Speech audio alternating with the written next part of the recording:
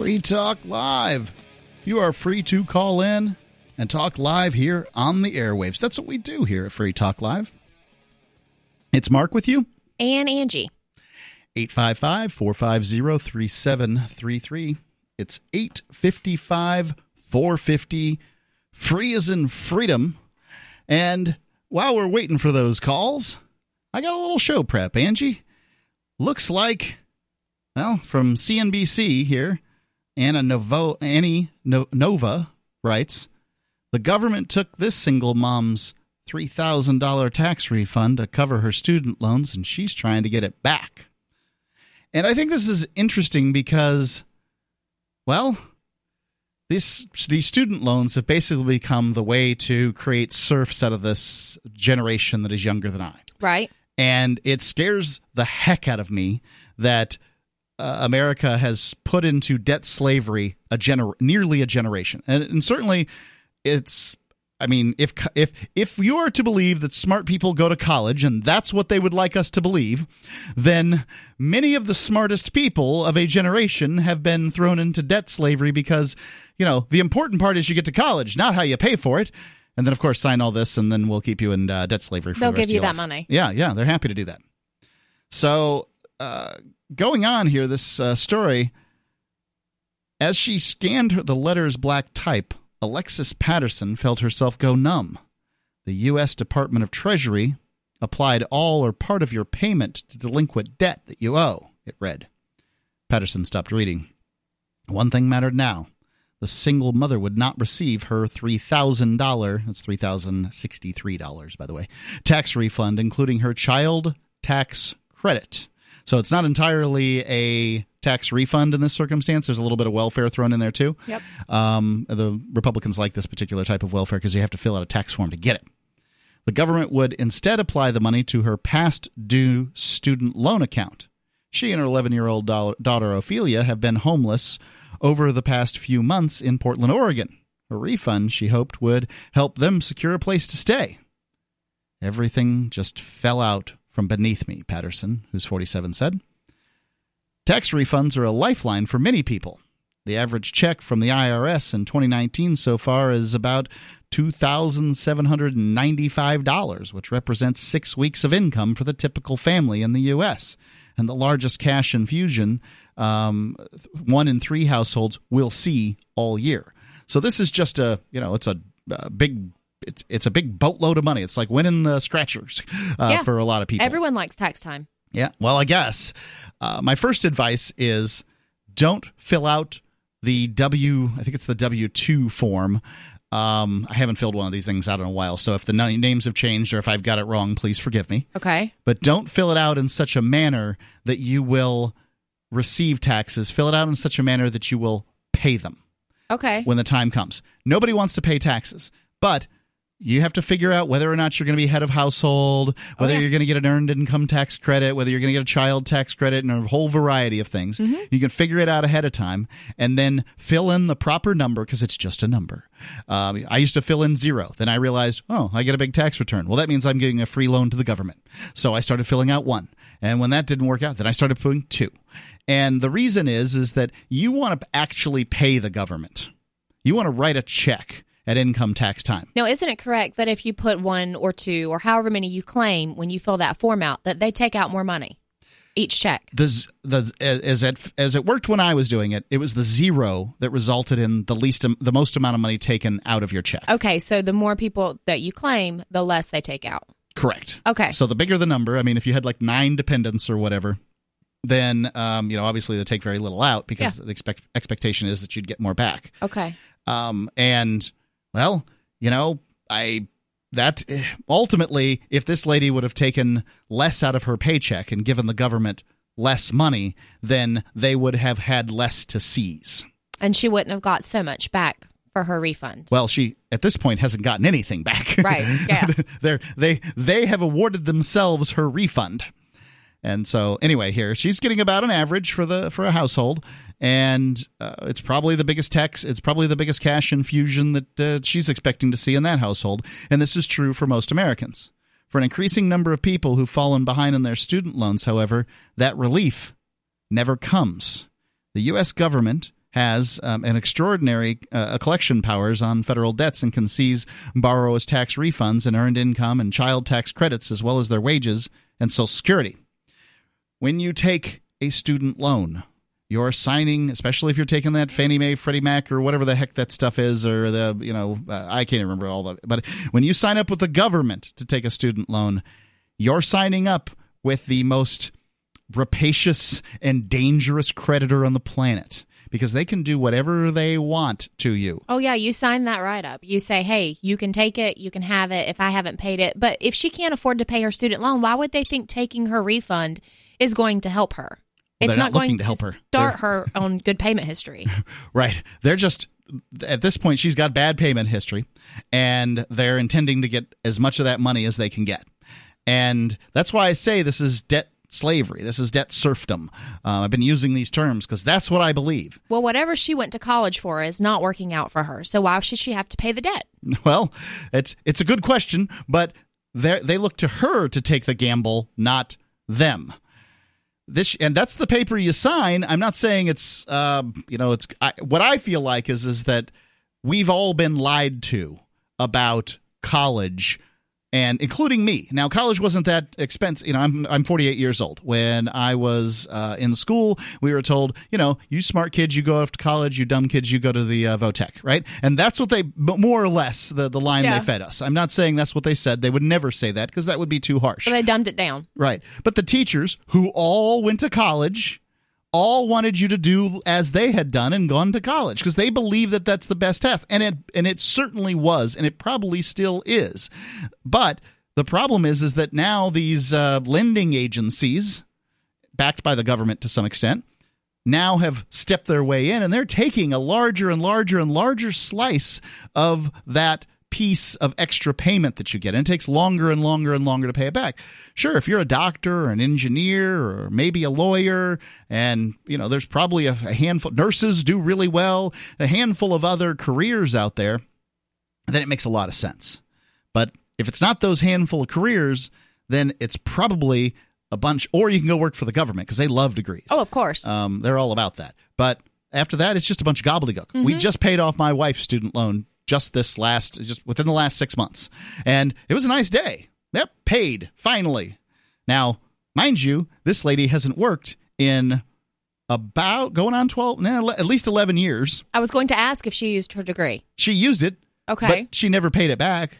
She couldn't have. Yeah. Right? The extra money she would have made working someplace else, no, there's no way. Nope. And she got a degree in something that she was interested in as opposed to something that was going to pay well. So she went into that's what most people do. Social work. Yeah. And so that didn't work out particularly well. This year, the U.S. government has already taken $3.3 billion from 1.4 million student loan borrowers. So a large percentage of the population, about 0.5% of the population, from their federal tax refunds, compared with the $2.3 billion from 1.2 million borrowers in 2016. So it's going up. They're going after more and more people. According to, this is data provided to CNBC by the U.S. Treasury Department, it's also pulled almost $50 million this year from 91,000 borrowers' state tax refunds. If they see that people aren't able to pay them back, why are they still giving away so much money? Like to new people that are coming in? Yes. Well, don't think the government's losing out here. They're a creditor that can collect. More or less, if you're going to work on the books, they're going to get paid. That's why they're willing to put this out. Essentially, they're using their tax power to collect.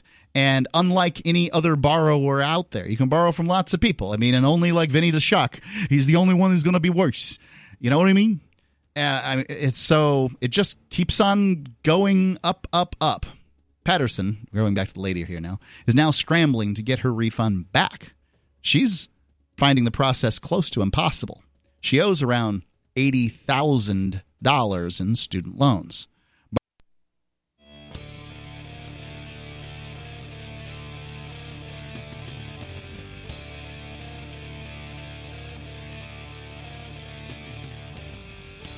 Free Talk Live. Call in, talk about whatever's on your mind. Tonight, it's Mark with you. And Angie. The number is 855-450-3733. We're talking about how the United States government has been taking more and more people's tax refunds to pay off their student loans. It doesn't seem to matter what condition you're in financially, they're going to take it anyway. One way that you can, well, protect your money from organizations that might want to take it is by having your money in cryptocurrency as opposed to U.S. dollars. And Bitcoin.com is your source for finding out all kinds of information about cryptocurrencies, probably most specifically Bitcoin Cash, which they believe to be the best and are making a pretty good case for that. So you go to Bitcoin.com, and they can help you choose a Bitcoin Cash wallet, for instance. And, you know, the wallet will hold other cryptocurrencies, too, some of them. And you can buy Bitcoin Cash. You can show you where to spend your Bitcoin Cash, places like SaveAtPurse.com. You can also read the latest news and engage with the community on their forum. Matter of fact, you can get some free Bitcoin Cash. Just go to free.bitcoin.com. But, you know, learn more. Go there. Start poking around. It's Bitcoin.com. I think you're going to be hearing a lot more about Bitcoin Cash these days because, well, I believe a bull run has begun in the cryptocurrencies. Just a belief. I am not a fortune teller. I do not see the future, but that's what I think. The trend says as. Yeah, the trends, right? Okay. Let's go to Sarah calling in from New Mexico. Sarah, you're on Free Talk Live. It was announced yesterday that all the Walgreens will only sell cigarette products to 21 years or older starting next year. I didn't think Walgreens sold cigarettes at all. Well, they sell tobacco products, but it has been like 18. Well, 18's the legal age, right? Yeah, 18. Yeah, they sell all types of cigarette products and also alcohol products. But now, due to it's a federal law, and they're only going to sell to 21 years or older. What do you mean a federal law? Well, that's what I want to know. You know, that's why this is what was announced yesterday on the news. It looks like amid FDA pressure is what it's saying here. Walgreens to raise tobacco buying age to 21. See, I mostly go to CVS, and CVS, I guess, isn't selling tobacco products these days, and I support them in that. It doesn't seem like an organization that's put together to heal people should be selling, the product that kills the most. I'm not against people's right to smoke, but I am for a business's right to sell what they want to sell. And you know, Free Talk Live doesn't sell cigarettes, you know, and if CVS doesn't feel like it's right for them to sell cigarettes, then by God, there shouldn't be some kind of, as far as I'm concerned, I don't see a reason to get upset or protest. I think it's a good move on their part. If your business model centers around these things, then I can understand it. But, you know, when I see many of these convenience stores that make most of their money from lottery tickets, tobacco, and alcohol, it just looks like it's like a base for a place for bad decisions. No, but when did it become a federal law? It's not. Walgreens have to sell only to 21 years or older. I thought, here's the thing, is that I thought they were just working on that. We just only have 5 states that were trying to make it 21. So why is Walgreens going to raise the age to 21? I mean, because the federal government is pressuring them? The FDA put Walgreens on notice in February, accusing the pharmacy chain of violating rules that prohibit selling cigarettes and other tobacco products to underage buyers. That's people under the age of 18. Walgreens, the FDA noted, is currently the top violator among pharmacies that sell tobacco products. Some 22% of Walgreens locations inspected by the agency caught employees illegally selling tobacco products to minors, the FDA said. So, what likely happened here was the FDA said to Walgreens, you can pay the fine that comes with this, and it's not going to be fun, or you can stop selling to people under the age of 18 so that you aren't breaking the laws anymore. Or under the age of 21, so you aren't breaking the laws anymore. So instead of paying the fine, they're only going to sell to 21 years or older. That's what I'm. That's me guessing from an article that I just pulled up while you were talking. It's just a guess, but that's how these things tend to work. Okay, and then also the federal government, they want to pass a federal law to make it 21 years or older, like the whole country. Yes, they're calling that T21. Yeah, they're working on that. So the Walgreens is doing it because of the penalty. I'm like, how come they have to do it 21? That's what I want to know. Now you know. Why? I'm saying, if you're an employee, why would you be selling it to minors? Don't you have to under 18? And how do they get caught for doing this? Well, they're sending in. The FDA sends in, people who are under the age of 18 to buy cigarettes, and if they're sold cigarettes at the counter, then they're in violation. The Walgreens is in violation, or whomever. And if they don't, then they're not. Basically, it's a sting operation. Oh, it's a sting, but they okay. So then, why would those employees? What's it wanted for them to be selling to minors? Why would they do it? Probably they're just not checking. They probably just say, okay, you want a bag of Reese's Cups and a pack of Newports? Fine. That's, I don't know what Newports cost anymore, but that's probably, I don't know, $13. Yep. I don't even know. But it's more work, right? Back to your ID. Sure. I mean, it holds up the line. It's uncomfortable, too. I mean, I don't want to ask people for their IDs. I would not want to do that. But there's a law, and when you're working that particular location, you have to be aware of the law. And now Walgreens has to pay. They're in trouble because of what their employees were doing, as opposed to what they were doing. Well, you know what?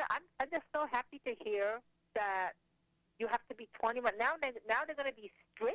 Now they're going to be have to only sell 21 years or older, which means there's going to be less smokers across the country. Oh, I don't know about that. They can get it somewhere else. Are the kids getting alcohol in high school still? Because I was, and the drinking age was 21 then. As a matter of fact, what I do is I worked at a comic book store, and I would trade comic books to my friends who were over the age of 21, and they'd just bring me in one of those plastic bottles of vodka, 1.75 liters, the cheap stuff. Give it as cheap as one, and I'd give them double the value in comics because I had credit in the store, so I would essentially pay comics for vodka, and I was pretty happy with that arrangement. So I don't think you're stopping anybody from getting it. No, I disagree with you, because if you make it difficult, instead of grabbing, there's plenty of 18-year-olds to grab. Now you have to grab 21-year-olds and do them favors. There's less of them that you're to get a hold of for them to buy you a pack of cigarettes. The more you make it difficult, maybe it'll back it off the starting age from on average 15 to 17. I don't know the answer, Sarah, but I don't celebrate it, but at the same time, smoking's bad. Thanks for the call. 855-450-3733. It's 855-450-FREE. Free Talk Live.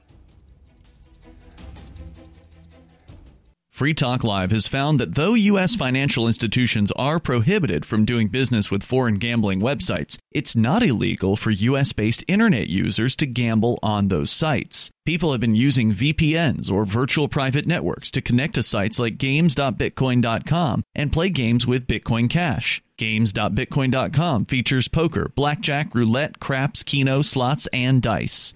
You can conduct your own investigation at games.bitcoin.com.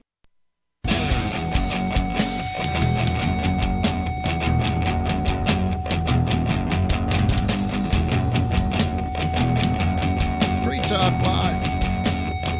You can call in, talk about whatever's on your mind. It's Mark with you. And Angie. 855-450-3733. That's 855-450. Free as in freedom. Talking about this article where the government's going through and taking people's tax returns if their student loans aren't paid up. And normally I wouldn't feel too bad for people that weren't paying their loans. But when it's these student loans, I really feel like it's a terrible idea to tell young people, well, you're not smart enough to make the decision as to whether or not to drink for another 3 years, but you can go ahead and sign up for this $100,000 loan that we're going to give you.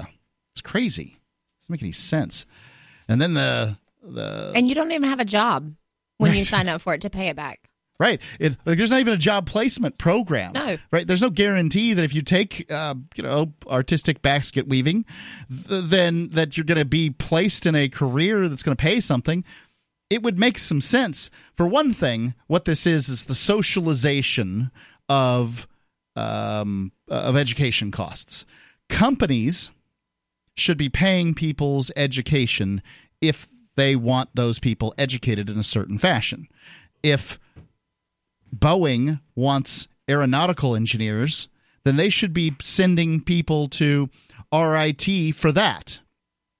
That's their problem, not our problem. And it's not a system that's particularly working out, to my mind. But a system that does work well is AnyPay. If you operate a retail business and you're looking for a solution for taking cryptocurrency, maybe you'd like to get one of those news stories that talks about from your town that says, hey, Angie's Car Wash is taking cryptocurrency. Well, that'd be good, right? Well, go to helpmetakebitcoin.com. I was just there today at helpmetakebitcoin.com, and it is so simple to set up. They walk you through. They've got a video. It's not even a long video to help you with everything. helpmetakebitcoin.com, and you can have all the benefits of taking cryptocurrencies like Bitcoin, Bitcoin Cash, Dash, Zcash, and many more. Just go to helpmetakebitcoin.com. Let's go to Matthew calling in from Louisiana. Matthew, you're on Free Talk Live. What's on your mind? Hey, Mark. Hey, Andy. College is one of the biggest rackets going. They basically tell you that you're not going to amount to anything until you get that piece of paper, at least a bachelor's degree. You forget the associate's degree stuff. That's right. You got to get that bachelor's degree. A doctorate is preferable. Master's, Yeah. So you do all of that, and it could be in something totally worthless, but you find yourself working inside a shop, doing manual labor, but an opening is opened up at the top. And then if you have that degree, you will get the supervisory position over somebody who has more experience, but does not have the piece of paper, simply because you have the degree. And right. The people who make those decisions, they have degrees. They do like degrees, yes. And I suspect that might be if you're working in some big company where this matters, but, in a smaller company where the boss who owns the place gets to see everybody, I don't think the degree is going to matter too much there, because it's going to be like, oh, all right, who's competent and who's not? And there's lots of incompetent boobs that have degrees. As the government got more and more involved in high school, the diploma became worth less and less. I think that's probably just going to continue to happen with the bachelor's degree too, is that at some point it's basically going to be useless. The associate is useless now. Yeah, basically an associate is just you didn't finish school. That's it. Right. You started and didn't finish. It's probably worse than never having taken it. Are you going back? Right. Well, the thing is I would agree with you. Certainly this is an absolute rule at any really large corporation, but I've seen this happen at businesses that have like 38 people. Okay.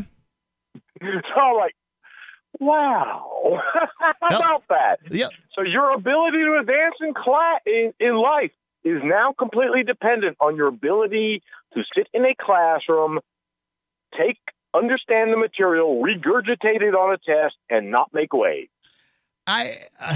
My experience in community college when I went, and this is one of the what I'm going to tell you right now is one of the reasons I didn't go back, is I took their like an introduction to business course because, well, what else would you take? It was summertime and I had just started, I think, in summer 2 or something, and I took the class. I know what I got on those tests. I know how much time and energy I put into this, and I know that I got a C. I know it. I can do rudimentary math and average. I know what my grade was. That lady graded everything on a curve and gave me an A. Because well, they were a lot nicer than when I went to college. I got graded on a curve and I got a B. Well, I realized, this is BS. Oh, this is what? Okay, so I'm supposed to sit here for 4 years and participate in BS, and I just can't do it. To me, it's a terrible business model. If I'm going to pay you, I'm going to tell you what to do. Mm-hmm. If you're going to pay me, you're going to tell me what to do. Yep. But I'm not going to pay you to tell me what to do. That doesn't make any sense. I mean, that only works for colleges and dominatrixes. All right? That's the end of it. And the government. Yeah, well, you don't pay the government. You're just robbed by them. Yeah. That is definitely a popular formulation for sure. Ciao. Thanks for the call, Matthew. Bye. Appreciate it. So going back to this story here where they were taking this lady's money, the borrowers in financial distress can request that the education department review and potentially return their seized tax refund. However, refunds are harder to get back than Social Security or wage offsets, said Priscus Yu, the director of Student Loan Borrower Assistance Project at the National Consumer Law Center. To do so, borrowers have to prove that they are at risk of eviction or foreclosure. Since Patterson, the woman they're talking about here, and her daughter have been homeless for months, she doesn't qualify.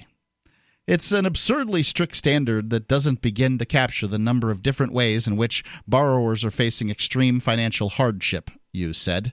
The Education Department is required to let borrowers know in advance that their tax refund will be taken, but many people never see the letter for one reason or another. This lady was homeless. How was she going to see the letter? She wasn't going to come to get it in her mailbox. You don't have to get it, Yu said. They only have to send it. The government also only needs to notify borrowers the first time their refund will be offset and not subsequent years. So once they take your money, then they just take your money. They're going to take your money. Right.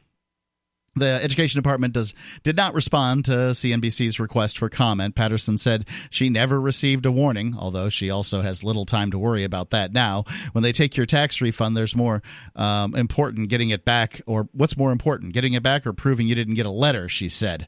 And Patterson had been temporarily renting a room in Portland with her daughter when the bad news from the government arrived. Without more than $3,000 cash infusion, she said she can't afford to continue to stay there. They had to leave. We had to leave, and we had nowhere to live.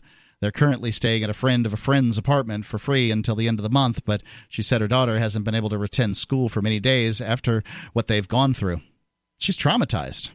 The government doesn't always appreciate the significant role tax refunds and credits play for financially vulnerable Americans, Yu said. In conversations I've had with officials at the Department of Education, they view these tax refunds as bonus money. And that's how people should view them, but they don't. And, it's in many cases, it's your money that you're getting back. In some cases, it's sort of a bonus that you get for filing returns, but whatever. It's really tough. Tax credits and refunds are now low-income folks' vital funds for survival, according to them. So if you've got any thoughts on the government taking people's tax refunds, love to hear them. 855-450-3733. 855-450, free as in freedom.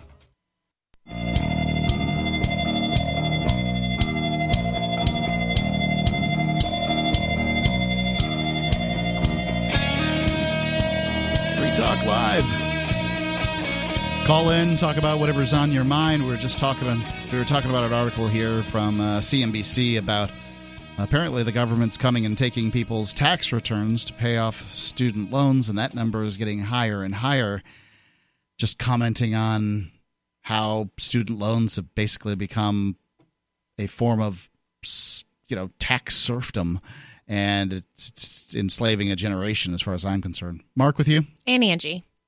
The number's 855-450-3733. That's 855-450-FREE if you have anything to say about, the government taking people's money in general or student loans and college in general. Certainly welcome to do that. If you go to amp.freetalklive.com, you can amp Free Talk Live, where you will hear, you will have the opportunity to help us spread the message that we uniquely spread. The idea of freedom and, well, I guess to some extent keeping kids from signing up for huge loans at college. If you know what you want to do, I think college is a good idea. But they don't want that from you. They just want to send you off to college when you don't know nothing. Yep. And that sounds like community college, if anything, to me. That sounds like an opportunity to take a year and go get a job. Yeah, but I mean, at 18 years old, do you really know what you want to do for the rest of your life? Some people do, but not very many. What have you experienced? Not much. Not much at all. But you can do as Farmer Garrick Harvest and Blooms Farm has done, and sign up for the AMP program at amp.freetalklive.com and help us spread the word. Thank you, Farmer Garrick. amp.freetalklive.com. Let's go to Greg calling in from New York. Greg, you're on Free Talk Live. Hey, I was thinking about the alternatives. We talk about how we want to eliminate government, how we want to disrupt government, but I feel like a lot of the time it's like talking to people to give up meat and become vegetarians. You know? Well, for me, I wouldn't use the term government. Yeah. I wouldn't want to give up government because I think humans need it. But it's the form that government's taken for 9,000 years that bothers me. And I agree with you. Once that word is uttered, that it kind of screws things up. It's one of the reasons I like to point out that government isn't a thing. It's just a group of people. And people are fallible and a mess. But please, go on. Exactly. No, but just that institution, I feel like it encompasses so many things that we've slowly been making alternatives to it. And just like the Impossible Burger, once the alternative exists, right, with those, I think there's a few companies making those vegetable-based burgers. Oh, yeah. Suddenly, people switch over. It's like if the burger's good enough, if the alternative's good enough, then suddenly people do become vegetarian if they can have the same experience with the vegetable burger. Yeah, I'd be willing to try it. I haven't tried one yet, but I'd be willing to try it. Yeah, I actually tried it. I went to Fridays and I had one, and it was pretty good. It was okay. Okay. It's not exactly the real thing yet. It's my goal to become a vegetarian eventually, but it's worth a try. Just an example. Yeah. Yeah, so my point is, and a good example. Yeah, so that's the point. The point is that besides telling people that they should move away from government, I think there should be real alternatives. So, for example, the post office was a government agency, and Lysander Spooner was really upset about it. But then people invented email, and now hardly anybody uses the post office for most things. Right? I had a friend, a next door neighbor, who near my house, who took down my address so that he could send me a letter if he needed to. He's 82. There you go. In the past, I think we needed government and public works, like for example, the Roman aqueducts and the public bathhouses, to bring water to the public bathhouse, because we didn't have enough science and technology and resources to make everybody have their own water come to their own house, Right. But today we do. So I think gradually, I'm a believer that technology will simply displace a lot of government functions, and it's not just the state, also Facebook and Google and these other big corporations that have built their own big social networks. Like Facebook just got fined $5 billion. It's probably going to be fined. Yeah, it's going to brush that off like nothing. What'd they get fined for? Yeah. Oh, the usual things like stealing people's contacts from their email after promising not to. Okay. And other things like that. Yeah. So my point is, though, that people will continue to use these things, and they will continue to use the state's services until there are alternatives that are good enough with open source software or some kind of technology like a desktop printer or a 3D printer for guns or I don't know, whatever. They'll use that until there's a better alternative. And I think people need to build the better alternative like they did with Bitcoin. And that is the only way that people will ever switch over to, right. Complaining is only worth so much. It lets people know to some extent what they want. It helps people determine what they want, but complaining doesn't build anything. sooner or later somebody needs to build something. Because the government isn't, governments just don't hand out freedom. That's not their business model. They do the opposite. Exactly right.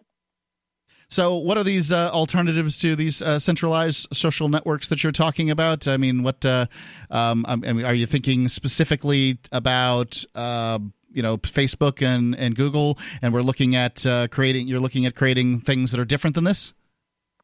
Oh, yeah. Well, I'm working on some things myself. I know you've been working on stuff like that. You've talked about, you've teased it throughout the years, and I'm interested in finding out more about this stuff as time goes by. Do you have a product that's rolled out? Yes, we do. It's called the Cubix platform. It's my company's platform. It's sort of like WordPress for blogs, except instead of blogs, you could have your own apps and your own websites. So the idea is, again, that if you just make a website, no one's really going to use it for social networking. You really need to make something that's good enough that competes with Facebook and Google in order to be able to be independent of those platforms. So, yeah, there's a lot of work. There's a lot of work in getting something like this to be good enough, because Google and Facebook, these people have huge teams of engineers just working on one little aspect of what it is that they do. And they're very user-friendly. Yeah. I mean, anyone can use it. Your 82-year-old neighbor could probably find and probably has a Facebook account, so they can go on and see his probably 60-year-old son and daughters, pictures of their kids and stuff. They want to see the whole thing. And that's really what families use it for. And it's really good for that. Yep. A lot of people use it as platforms to discuss their political ideas. I think it's terrible for that. I think it's just a way to promote personal businesses. Yeah, agreed. Yeah, so just you're absolutely right. Problems. It took me 7 years from the moment I started this, until now. I've been working on it. I think I finally got it, and with a team. I'm not doing this by myself, but of course I don't have any of the resources of Facebook. So, but at the end of the day, if you look at WordPress, it powers 30% of all websites in the world. And who is not powering them is Blogger.com and all these centralized platforms that could have powered them if WordPress didn't exist. So once it gets good enough, I think people start adding all kinds of plugins. And the other thing is, with open source, you could have an ecosystem of tons of WordPress plugins. So a small team could build the core thing, and then you get this ecosystem of like thousands of people, each contributing just a small bug fix or a small thing. And I think that's really, collaboration is really a powerful way to build this kind of stuff. Greg, thanks for the call. Appreciate it. What was the name of it so people can go check it out? Oh, it's Cubix.com. Qbix, 4 letters. Thank you. .com. Appreciate it, Craig. Cubix.com. Absolutely. 855-450-3733. 855-450 free, as in freedom. Going on with this article from CNBC, they've got other stories here. This Akalia McCandy, a single mother of 3 in St. Louis, learned earlier this year that her tax refund would be seized by the government for her student loans, thanks to her child and earned income tax credits. She was expecting more than $8,000. With that money, she planned to pay off her car, replace her children's old mattresses, and send them to summer camp. I definitely needed it, said McCandy, 32. She has around $18,000 in student loans. Not even that much. No. She reached out to Stanley Tate, a student loan lawyer, for help. Tate explained that she was unlikely to get the government to return her refund, since she was not at risk of foreclosure or eviction. Desperate to get a refund, McKinley filed for bankruptcy since the process temporarily suspends Treasury Department offsets. She received her refund after a month. It felt good, she said, although she's aware of the consequences. When you file bankruptcy, it's on your credit for 7 years. It's tough. This whole situation's tough. They tell you you need this education, and then they come after you. Free Talk Live. Would you like to hang out with Penn Jillette? He's keynoting Freedom Fest this year. I, for one, am thrilled. Freedom Fest is the largest liberty-oriented gathering in the world. They take a Big Ten approach with libertarians, conservatives, liberals, anarchists, capitalists, and just open-minded people mingling together to hear real debates, share real solutions, and converse freely. This year's theme is the Wild West, a time of liberty and opportunity, or a time of anarchy and violence. Maybe both. Go to freedomfest.com/FTL and get your tickets now now. freedomfest.com/FTL. Not convinced yet? Hey, I understand. It's a high-end event. Even with coupon code FTL50. Sure, you're likely to receive investment advice that'll make that sum seem paltry, but I have something special for you. Go to freedomfest.com/FTL and you'll get the 5 best speeches from last year for free. Call it a test drive. Do yourself a favor and go to freedomfest.com/FTL. freedomfest.com/FTL. Use coupon code FTL50 for a discount.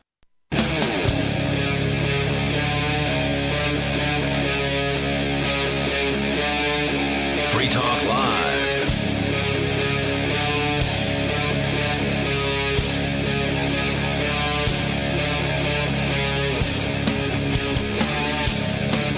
It is Free Talk Live, and you are free to call in and talk live here on the airwaves. That's what we do on Free Talk Live. We try to make it easy for you to get your message out.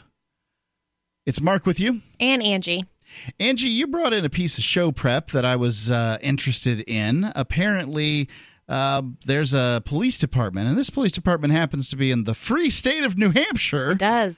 That is, well, they got a drone program. Now, these things have been going on around the United States, and I guess it shouldn't be a surprise. Civilians are using drones for all kinds of things, and now police are using them too. So what's the story? Where's it from? It is from CBS in Boston. Okay. It says New Hampshire Police Department launching drone program. The Portsmouth Police Department is launching a drone program. Lieutenant Christian Cummings told the Police Commission on Tuesday that a drone provides an eye in the sky where we wouldn't normally have one. That can be useful in, say, crowd control circumstances. Maybe if there's, I don't know, if they happen to be somewhere near a bank robbery or something. But it's in Portsmouth. How dangerous can it be there? There's not a lot of crowd control situations in Portsmouth, no. But they want them anyway. And they've got a huge tax base in Portsmouth. So the cops have to have things to spend their money on. Oh, they have lots of money. Yeah. And I'll bet you these drones aren't the $300 jobbies that you all get at the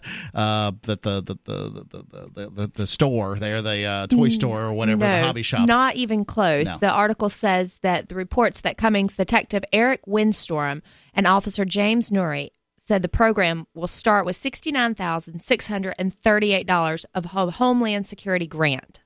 That's a good chunk of change. All right. Of course, this is what they love. They love themselves a good grant, and they have grant writers to do these things. Says Cummings said the team plans to purchase a drone with 2 cameras, one for surveillance and another with infrared technology for searches. Cummings said the drones will help members of the Seacoast Emergency Response Team deployed to high-risk emergencies. He said drones can also be used in searches to map crime scenes. Okay, I suppose all of those things make a certain amount of sense. I imagine, as you said, that Portsmouth there's probably not a lot of big crimes that are going sort of unsolved that drones are going to fix. How many solutions per year do we expect to get out of this? And I would say the answer is very, very few, vanishingly few. Yeah, but for $70,000, what kind of drone are they going to purchase for that much money? Do they need that much money for a drone? It's going to be a really nice drone. And this is how it goes, right? Like the police needed cameras on their chests now, and what's it cost to get a camera? You can go get for $100 you can get a pair of glasses that'll have a cam on it and or a microphone. Whatever. Yeah, you think of that as the price tag? No, each one of these outfits is 5 figures for these guys. For each officer? Oh yeah.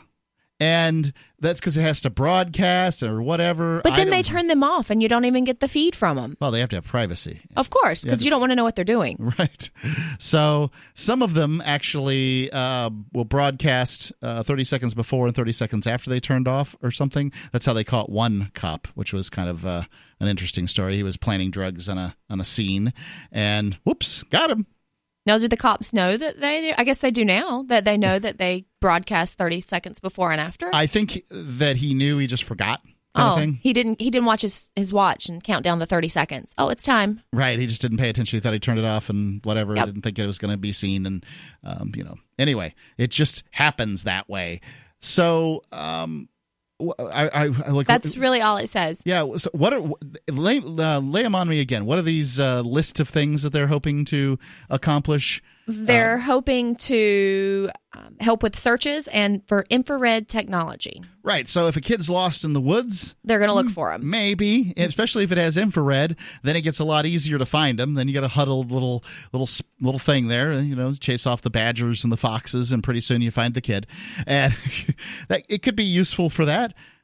I mean, I can imagine that the community and especially the parents are going to be pretty grateful for that stuff being on site. Doesn't really sound like a cop thing. Sounds like a firefighter thing. But regardless. Are missing children a huge thing in Portsmouth? Pretty safe area, right? In New Hampshire, kids will wander off. Okay. But Portsmouth isn't one of those places. There's not a lot of woods in Portsmouth. Yeah. It's a metro. But they probably could loan it to one of the surrounding towns that has more of that. So, all right. So searches, infrared searches. I gotcha. That's all it said. It said for infrared searches and surveillance. Okay, surveillance. Yeah, I suppose they could be. And they're going to watch their citizens closer? Yeah, they're going to do that. That's no doubt, right? They've got some kind of drug bust situation that they're hoping to do. They're watching a house. They're going to send the drone up to keep an eye. It's going to be kind of quiet up there, and it can look and see who's going in and out the back door. The eye in the sky. Right, it's going to be all that. So it's very Big Brother in that way, no doubt about it. And Jay joining us here. Thanks for joining us, Jay. Hello. And we're talking about apparently Portsmouth, New Hampshire has decided that in order to better serve its customers, its citizens, it is now employing a force of drones that aren't cheap. Angie, what do they cost? They got a grant from the Homeland Security for $70,000. 70 grand, so probably one would be my guess. Yeah, well, I'm sure the government approved contractor that is supplying said drone, contributes handsomely to the local Portsmouth bureaucrats. It would be difficult to know who or why, but I think this is just another toy for them. Absolutely. But this has got an infrared camera on it. I don't have any idea what it would be like.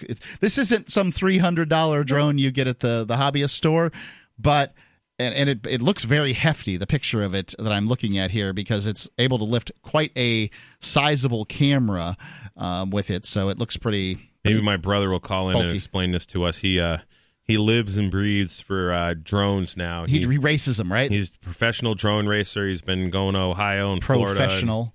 Yeah, literally. He's like on ESPN stuff. He's one of the top guys. Do they? Does he make enough money doing it to live? No. Okay, that's why I'm air quoting. Yeah, well, I don't think really anybody is yet. No, I can't. He's definitely has sponsors. He gets his plane tickets paid for. He's getting hotels paid for.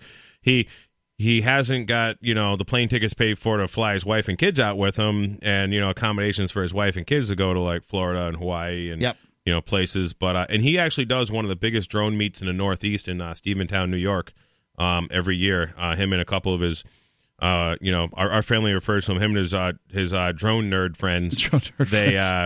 They got this huge thing where it's actually, they've been selling out of tickets every year, and they've been expanding it as much as they, financially can, because that's if he had a $50,000 to throw at it, he could, invite a lot more people. But, these guys are just taking their own pocket cash and literally, putting it into putting on a festival for drone, and they have drone racing competitions, and they have vendors, and they get food trucks there. And, it's kind of like, Pork Fest for, or Fork Fest for drone nerds. For drone nerds, yeah. Or, so yeah, they those guys tell you all about this stuff. I'm amazed at how these things they have the races with them, and they fly in and out of barricades. So like horse pasture fencing, where you have 6-inch tall rails, and between the rails you have 18 inches, maybe? No, about 10 inches are rails at the barn we grew up on. All right, and so you have about almost 3 feet worth of actual fencing, but the first one is 22 or 30 inches off the ground. And there's 10-inch spacings between them. 7-8 years ago, he was flying drones through those, at like 45, 50 miles an hour, just by looking through his goggles and off the GoPro camera off the front of them. And he trashed a lot of drones. That was my next question. How many did he go through? They destroyed them, but these things are all made out of styrofoam. And like the wings cost like, $4 a side. The center sections are like, what's expensive is the motors and the controllers. The props they're destroying props all the time. You clip a tree and you clip the guy you're racing against. Yeah, I imagine they get rather close. But this drone can be taken down. There's technology to take any drone down. What's that technology like? You just jam the signal to them. 855-450-3733. 855-450-FREE. There's probably going to be cop drones falling out of the sky once people figure that out. Free Talk Live, 855-450-FREE, as in freedom.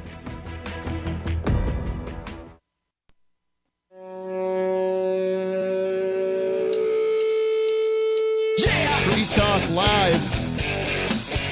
You're welcome to call in and talk about whatever you want. We were just talking about a police department in New Hampshire apparently getting a drone, and I guess this isn't particularly new news. Lots of police departments are getting these things. One wonders what they're going to use them for. Concord has one. Last year they had it out at the 420 thing, and we thought it was a private drone. Oh, yeah? And I had sent some pictures to my brother, and there's actually an FCC number on them. Oh, yeah? That you're technically, if you're engaging in commercial activity, it says, like you're using them for hire. Then you have to have the FCC license. Register them and all that stuff. Right. And he said it came back to Concord. PD? Actually, no, it was the county. Okay. It was owned by the county. So yeah, he told me it was a cop one. That's what he said. Yeah. Well, speaking of your brother and drones, he's going to be running a drone class of some sort at Fork Fest this year. Fork Fest is a camping festival that we're going to be at, and it's going to be a lot of fun, June 13th through the 18th in the White Mountains of New Hampshire at Rogers Campground, where it's been up to this point, and there's another camping festival there that should be pretty exciting. But, yeah, we'd love to see you out there. Just go to the website, forkfest.party, June 13th through the 18th in the White Mountains of New Hampshire, forkfest.party. Tell us about what this event that your brother's having. Well, so I told him, I says, hey, I'm doing this man camp thing, and we're teaching people stuff, and we're teaching, people like real life working skills, and and a lot of the regular listeners are already familiar with my man camp stuff that I'm working on. And so when I was actually talking to Josh today, and I was like, "Hey, you gonna bring some drones up to up to Rogers Campground this year for Fork Fest and Pork Fest?" He's like, "Yeah, I am." And I says, "Well, you really people are always asking about drones, and people are always talking to you about drones.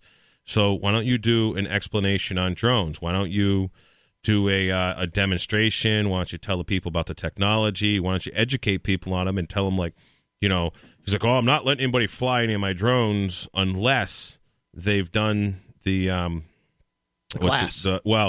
Not the class. Okay. I mean, you don't just get sort of the flight simulator. You hook an actual one of these remote controls that you control your drone with, and you basically hook it into your computer, and then you fly a simulator, and it simulates a bunch of things. And basically, as far as Josh is concerned, if you can fly whichever simulator he likes, I don't know. There's all there's a whole bunch of them. But if you can fly a certain simulation, he'll let you fly his drone. So, for example, guys there's a whole bunch of people that have been going to this festival for years to fly drones and understand them. He'll let and those guys kind of get together and chat and talk about them and stuff. So he's going to kind of have maybe an educational roundtable discussion. It's looking like we haven't got all the details, but it's going to be part of the festivities up there. I think it'll be a lot of fun. Oh yes. So, you know how that's daylight savings time is one of the things that we talk about. It's always coming up in the news, and I feel like there's this momentum for doing away with daylight savings time coming up. Free Talk Live's been talking about it for railing at the government for their control of time. But, and I'll admit there are some advantages to daylight savings time, but the disadvantages seem to outweigh it. And it looks like Idaho. So I always look for daylight savings news. I don't know why, but it interests me. I'd love to see it gotten rid of. And I like calling it daylight shifting time. It just really makes more sense. Every time Daryl says that, I'm like, that's just perfect. You know? Shifting time is better. Going here from Boise at the IdahoPress.com. I don't even think they have an author. They don't have a byline on this one. It's amazing. Oh, yeah. Savannah Cardon And then it gives her email address. It says, changing clocks twice a year to account for daylight shifting, poses health risks among other problems for Idahoans. And everybody else, said Rep. Christy Zito, whose bill to eliminate daylight saving time statewide advanced in the House on Tuesday. After no debate in the Senate State Affairs Committee, Zito's bill was sent to the House floor with a do-pass recommendation. It would exempt Idaho from daylight shifting time saving changes, leaving the entire state in standard time year-round. Representative Book Green, Democrat Boise, cast the one vote against the change. With daylight shifting, Idahoans move their clocks forward in 1 hour from March to November. Every time the time changes, it causes issues with businesses, crime increase. Farmers and ranchers supposedly have to shift their schedules, Zito said. Zito, by the way, is a Republican from Hammett, wherever that is. The periodic time change can lead to seasonal affective disorder and depression, she said, creating problems for people who are pregnant or suffer from cluster headaches. My biggest urgent argument in favor of it is there are health issues, says Zito. By the way, it's also difficult on kids going to school and stuff like that. It's hard. And they do see heart attacks go up surrounding daylight savings time. So shifting time. Even the LRN.FM feed is affected by it because Ernie Hancock starts his show at 6 a.m. In Phoenix, and Arizona doesn't participate. Doesn't shift. Yeah, it doesn't shift. So the LRN feed, so the Ernie show, during the wintertime starts at 8 a.m. and then Eastern, and now it's at 9 a.m. Eastern, unless things have changed. But that's I remember when I was out in Colorado all the time. I'd be like, oh, how come Ernie's show's not on? Because I'd listen to it every morning out there while I was working and confused as to the time it starts. And it is confusing. Another thing is that people write EST, right? Like just to tell you what the time zone is. Well, most people don't know when they're in standard time and when they're in daylight time. So I just say Eastern. I just write out the term Eastern rather than saying, trying to explain to people what EDT means, Eastern Daylight Time. And the Eastern time zone spends more time in the Atlantic time zone, one time zone shifted ahead, than it does in its own. Daylight shifting time shifts you one time zone forward effectively. So your Eastern time zone spends, the states in Eastern time zone spend more time in the Atlantic time zone than they do in the Eastern time zone, but everybody just calls it Eastern because, New York and Washington are here. It's a confusing mess. I remember screwing around with a GPS I had years ago, and the GPS, you had to set it for either Eastern Standard Time or Eastern Daylight Standard Time or Atlantic something or whatever, and I can remember driving back and forth Colorado to New England for years. That GPS was it never just gets a time, it was always an hour ahead. Yeah, it was just never had the time. And it was just I'm like, well, what the hell is the difference? And I just never really cared to put enough thought into it or effort into it to really mess around with it. But I remember it was always just a little annoying. What's the actual reason for daylight savings time? Well, you'll get a variety of them, and at this point, none of them are true. Okay. So I can tell you what the farmers all say. Well, they say it's about harvest, but never was. No. The farmers I dealt with say it's so rich city folk can get a little extra hour of golf time. That's what they say it's for. So in the morning? I don't know. Just that's what they want, an extra hour of golf. Yeah. So is it supposed to get dark later or earlier? Which one's right? It gets dark. Which one would be standard? I always get so confused. Let me look it up for you. Okay. It's to confuse us. 855-450-3733. 855-450. Free as in freedom here on Free Talk Live.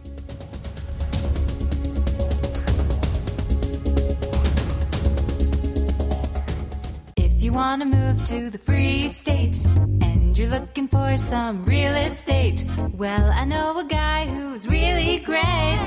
It's the realtor Mark Warden. Looking for a great real estate investment? Consider New Hampshire, which is ground zero for the Liberty Movement. Your first call should be to Mark Warden from Porcupine Real Estate. He's more than just a real estate agent. He's your New Hampshire concierge. Where are the best places to live? Do you want farm, city, the burbs, or forest? Do you want a duplex or multifamily building so that renters pay your mortgage? There are homes in all price ranges in New Hampshire, and Mark can help with financing too. Invest in liberty and property. Mark Warden can help.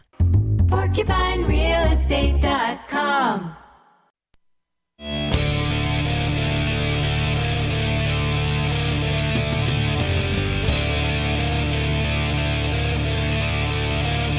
Free Talk Live. If it's between 7 p.m. and 10 p.m. Eastern Time, and I don't care if it's daylight or savings, whatever Eastern Time is, wherever it is, I don't think there's any states in the United States that choose not to participate in Eastern daylight shifting time. So it's safe to say anytime it's Eastern Time. I don't know about the Canadian provinces or the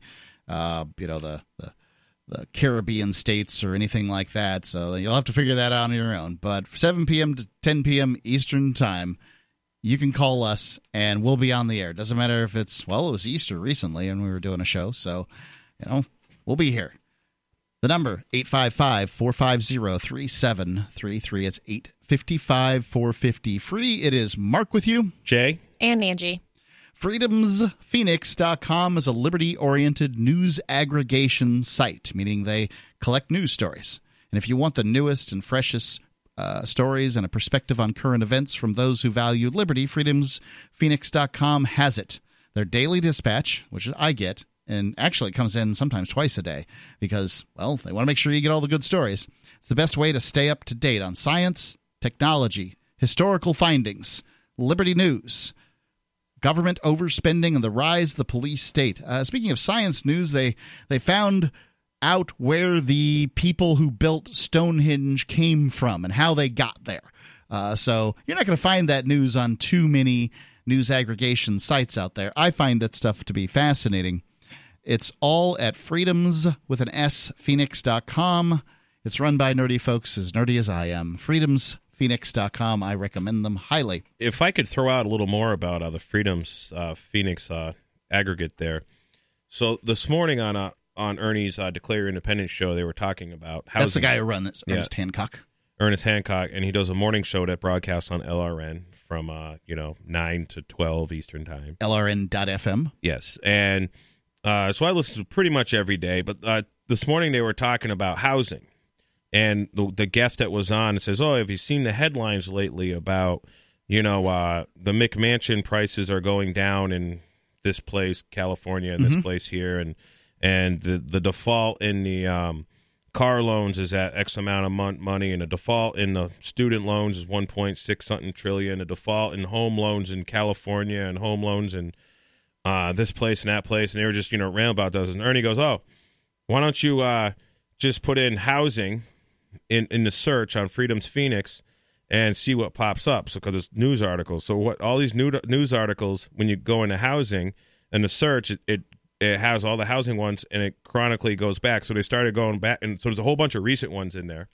And then there's a couple from little things here and there, and then you get back to 2008, and bam, all the same articles about basically the same stuff that's coming out in media today. Is the whole 2008, 2007 cycle, and they were going through them this morning. It was pretty interesting when I was listening to it. They were going through all the headlines from 2007 and 2008, and the guy, I forget the guy he had on this morning, but they're, and there's these other ones in New York Times this, and he's like, what's the New York Times just reprinting the same articles from a decade ago? It's basically was really the only difference in the article. There are some similarities in real estate news right now as there were in, say, the end of 2005, beginning of 2006. I don't know that everything in the marketplace looks the same, but I'm not recommending that people buy necessarily. So let's talk about real estate for a second. I think this is worth talking about. We almost never touch on it here on Free Talk Live. Libertarians like to own their land. Mm-hmm. People like to own their land. Americans have been sold this bill of goods on owning our land. And I'm not saying there aren't advantages. If you have a giant dog like you, Angie, it might be a good idea to own your own property because landlords hate. But they don't mind her because she's not an aggressive breed. Okay. Different landlords feel differently. But, if you want to have your own garden, if you want to have a big dog, there's some reasons to own your own home. Yeah. But if you do the math, most of the time, owning your own home doesn't make sense financially until you've been in it for 7 years. And most Americans move about every 7 years. So, more or less, just as it's beginning to make some sense, you lose out. Mm-hmm. And if you can find a good renting situation, now when you're renting, you're at people's beck and call to some extent. If they decide they're going to sell the house, then what are you going to move? You got to move. Yep. It's time to pick up. 30 days. Yeah, right. Hopefully you got 60 if the contract is put up that way, but more or less that's how that goes. Mm-hmm. You're at their pleasure as opposed to your own. And so I my opinion has shifted over time on this topic. I used to be a big advocate of home ownership, and I don't think I am anymore. I think that in many cases it makes sense to leave all the little things that break to somebody else. It certainly does for certain people. Yeah. There are people, like, for example, the home I bought, there a lot of people looked at it and are like, wow, I wouldn't even take this on. They're just not even interested. Just a lot of repairs. Yeah, a lot of repairs. A lot of places that hasn't been maintained in a while. So presumably you got it at a pretty good price. I did. I got it for a good price. And that's one person that can really benefit is a person who is willing and able to do a lot of repairs on their own and can put sweat equity into the house. Oftentimes you still won't be compensated at your normal rate, but nonetheless it can work for you. Yeah, like my buddy's a roofing contractor. Yeah. And I was telling him all about the property. And when I was buying it, and I go, "What would you do for an estimate?" He goes, "It would be at least $100,000." And he goes, I honestly, he says, I would probably say like 150 just so I wouldn't get the job. And he goes, right. I get because there's a lot of good low hanging fruit out there in the roofing business. No need to. It's just like the auto body guys want to work on collisions. They don't want to work on rust. For example, my place was like a rust case. If it was, it's just hard to do in the car world. But you were talking about renting. Max Kaiser's show I listened to quite a bit. Okay. And he was an early adopter in cryptocurrency. Yep, he's always talking about crypto. And Blackwater Property Management is one of the world's largest owner of rentals. Okay. So he's talking about how Blackwater gets all this free money from the ECB, European Central Bank, 0 or 0.001% interest money. And then they go when there's housing meltdowns, and they go buy up all these apartments.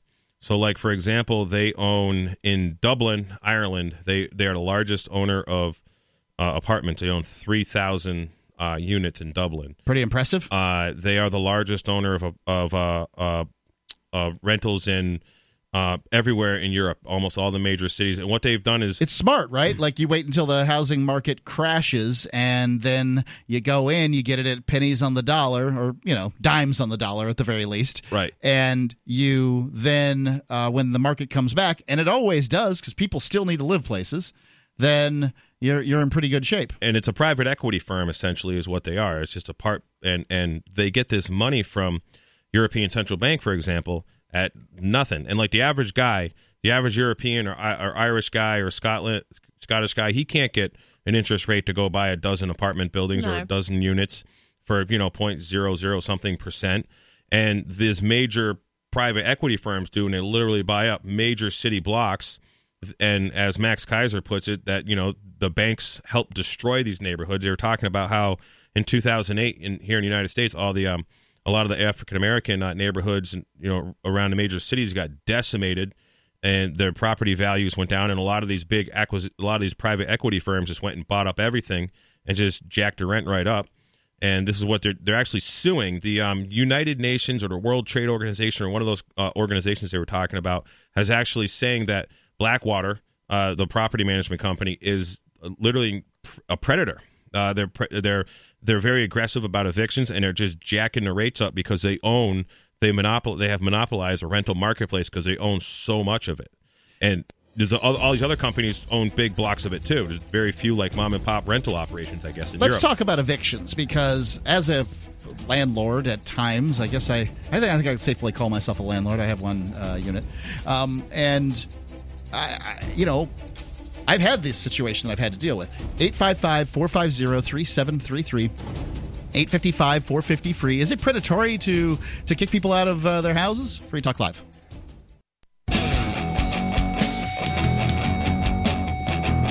Talk Live. Call in and talk about whatever you want, but we're talking about sort of renting versus buying and sort of some of the ethics of being a landlord, that kind of thing.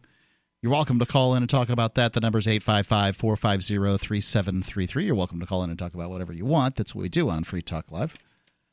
Looks like we got somebody on the call-in lines, too. If you go to discord.freetalklive.com, you can download the app and sound great. Want to tell you about the AMP program. If you go to amp.freetalklive.com, you can support our unique form of programming here on Free Talk Live. There's nothing like us on the air. You can't just call in, talk about whatever you want on national radio, but you can on Free Talk Live. We also... Sarah will attest to that. She gets kicked off of shows. She does. Local shows. She can get on Free Talk Live. You can do it like Venkman has, who's a platinum amplifier. We just ask people to give $5 a month at the AMP program, but Venkman has gone much deeper in at $25 a month to become a platinum amplifier. Do all that at amp.freetalklive.com. That's amp.freetalklive.com. Jay, before we go into this whole rental thing, I want to take Wikiwea on the Discord lines. Wikiwea, you're on Free Talk Live. What's on your mind? Oh, hey there. I was just wanted to just chip in about this landlord sort of stuff that we were talking about. I think is it Jay? I think you were mentioning like how in Ireland they monopolized the market and they got some special low interest rates. Is that what you were saying? Yes, and this was a report by on the Max Kaiser's show, and they had also talked about how these large private equity firms who have bought up most of the apartment housing is also getting tremendous property tax breaks. Like they're getting they're able to make deals with the tax assessors and whatnot and get their property valued really low. So it was very low taxes is also what we're talking about, and basically the mom and pop renters, landlords really can't even compete with these guys because their overhead's so high. Yeah, it's a very, very similar story in the UK where I live.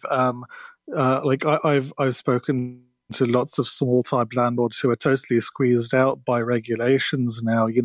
There's millions of little health and safety checks that they have to pay for. Environmental sort of energy efficiency stuff that they have to pay for, and also the big property developers, the massive companies, are kind of benefiting through the planning permission system, which a lot of people suspect is corrupt. It's a total disaster. It's just like one of the other kind of ways, like one of the few sort of last remaining ways to make money kind of fairly without using the state to cheat, and that's kind of being eroded away. I think. It used to be one of the ways that couples would retire is they'd take their retirement, they'd move to someplace warm, and they'd buy themselves, a duplex, a fourplex, or something like that, and they'd rent it. They'd have their own spot, and they'd rent out the rest. I don't know what terminology you guys use over there, Wikiwea, but probably four flat or something, some terminology like that.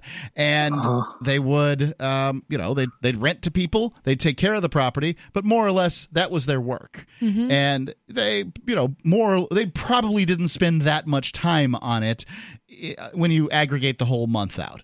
Obviously you got to be there for when the water springs a leak or something like that. And that used to be a system. But it sounds like if these big companies are getting in and finding systems for cutting overhead, specifically regulation and taxes, then, well, that's it.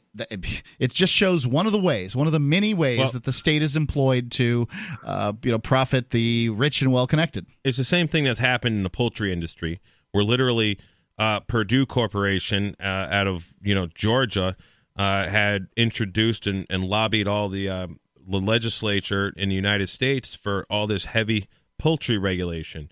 And all these other heavy-duty slaughterhouse regulations having to do with, all kinds of other food processing. Because my father and in 1960-something, when they moved to Palmer, Massachusetts, there was literally 20 different butcheries in the villages of Palmer. And you could you could literally take your chickens, drop them off to the Polish butcher, then the Italian butcher, the the Irish butcher, and get 3 different types of or your pork or whatever the preference was, whatever you wanted. There was several to choose from, and it was literally the regulation that killed that came was written by Purdue, and now we know that pretty much all the poultry consumed in this country or produced in this country is all produced on these mega there are millions of chickens they're raising at a time. And actually, in this Max Kaiser report 1374, let me get a comment here from Wikipedia first. On what he was just saying, no, I mean that's interesting. I wasn't aware of that. I wouldn't know how to compare to the UK because I don't know about the poultry. So how do these boards make it easier for big businesses to buy houses and rent them? Because renting and buying houses, they still need people to do it. These people are just employees, and employees now with salaries and pensions and benefits and all that other stuff. It would seem like it would be difficult for a big company to compete in the area of real estate. But if they're managing to duck regulations, how are they doing that? Well, I don't know how precisely, but I presume it's largely to do with being politically connected. There was on it in the UK about how a lot of these buildings are sort of brand new buildings being built right now, and a lot of them don't meet sort of the minimum standards and things. And okay, you might not be in favor of these regulations existing, but the fact is the little guys wouldn't get away with not following them. Right. I don't know exactly how. I don't know the mechanics of it, but I know presume how it happens because it happens here in this country too. Yeah, I mean, you just make it comfortable for the building inspector. If you're a land developer, there was a land developer in Palmer, Massachusetts, and he developed a bunch of land, built a bunch of houses, lots of issues. Wikipedia, thanks for the call. And okay, thanks. The former building inspector, Roulette's his name, ended up retiring because a lot of pressure started coming on these houses that he approved, a decade ago. Started literally sinking, having all kinds of issues because there's several developments that have all this issue, and they just literally the guy signed off on all these things, which upon further inspection didn't happen. Right. And everybody knew that the developer and the in town that they were drinking buddies, that they were pals. And I see. So one of the things that I find sort of very interesting about all this stuff is that people say without these building inspectors and without the government being involved, then people would do shoddy work, and the standards wouldn't be met and whatever, right? Well, what evidence do you have that that's occurring now? Because monopolies tend towards poor customer service and poor accountability. Well, the building inspector's a monopoly. It's not like somebody goes in there and says, we, the building inspecting company, put our name behind this. We're licensed and bonded. And if this doesn't meet the standards that we say it meets, then you can sue us. Yeah. I don't know that of anybody who's ever sued a municipality because the standards weren't met on whatever their house is. They did in Palmer. Okay. And guess what? What happened? The same thing that happened when I sued them. They said, "Oh, we have sovereign immunity. Yep. We have sovereign immunity. We can't be sued over this." Yeah. There's no there's nothing right. you can do. So they jump in. They say, "We're going to provide a service." Bum, bum, bum. And then, and everybody wants the service. Certainly, when you put drywall up, you can't tell. The average person can't walk in and tell, oh, well, this electric isn't going to catch fire. Right. They don't know. Nobody can tell. They don't know whether the plumbing is in, at the standard it's supposed to be at. They don't know any of this stuff. They just want the house built right. Everybody wants that. And the expectation is that you pay all this money and jump through all these hoops for these building inspectors. Now, when I built my house, there was the building inspector came through 2 times. Walked through the one time and just sort of said, there's a frame of a building, all right. And walked through a second time and, looked and made sure that the drywall was up correctly in the garage and then gave us an occupancy permit. I mean, nothing happened. And now I'm not saying anything bad about the guy because he knew that I didn't want a lot of pressure from him. Now imagine you were a troublemaker and the town didn't like you. Well, they had every reason to. The building inspector liked me. The town did not. Or to one of the building inspector's friends, let's say the building inspector has a reason not to like you. Yeah. My dad threw the building inspector off our property years ago when our house burnt in the 90s when I was a teenager, and told him that he was going to have him arrested if he came back. We never saw him again. Yeah. There was no permits involved in that. 855-450-3733. It's 855-450. Free as in freedom. Call in, talk about whatever's on your mind. What are your building permit stories? Because this stuff is, it's a mess. Free Talk Live.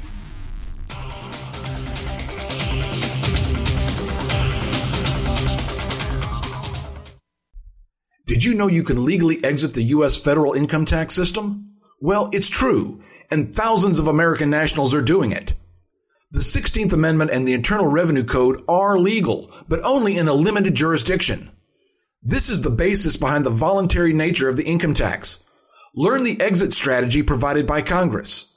Find out more by visiting weissparis.com and watch our numerous videos. That's WEISS Paris.com.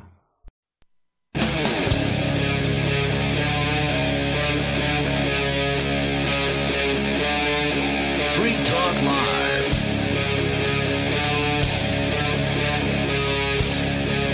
It is Free Talk Live, and you are free to call in and talk live here on the radio. It is Mark with you. Jay. And Angie. And, well, we've kind of got two concurrent topics going at the same time. We were talking about daylight savings time, and I guess they're looking at eliminating it in Idaho, which, not a lot of people live there, but I think that there's this building wave against daylight savings time, and I'm for that. But the topic of big businesses, specifically this one business called Blackwater, buying up houses and doing sort of rental on a larger scale. Mostly Europe. Yeah. Mostly rentals had been done by individuals. So maybe a corporation would own a rental development or something, but they might have two or three, but they weren't done on a large scale with a company doing these, doing the whole deal. Big company. Now it's getting more and more like that. And one of the complaints is that these companies are too quick to, basically kick people out. That if they don't pay their rent, out they go. And as a former landlord, I can say I was certainly too lax in some circumstances. Me too. And as a result, people could smell that. Like hustlers know when you're not going to do the right. You know when you're not going to be a stalwart defender of your own investment, and you begin to ratchet down the list of most important things to pay. The number one thing to pay if you're renting should be your rent. Absolutely. Right? Yeah. It should be top of the list. And if it's not, then some people, they're gonna put the power bill first. They're gonna put the other bills first, and then they're gonna be like, well, and the kids need to go to school, and the cigarette and beer budget and cable TV. Everything then begins Internet. then begins to go above yours. And once you're in that circumstance, you're out of luck. There's no way to crawl back up the list.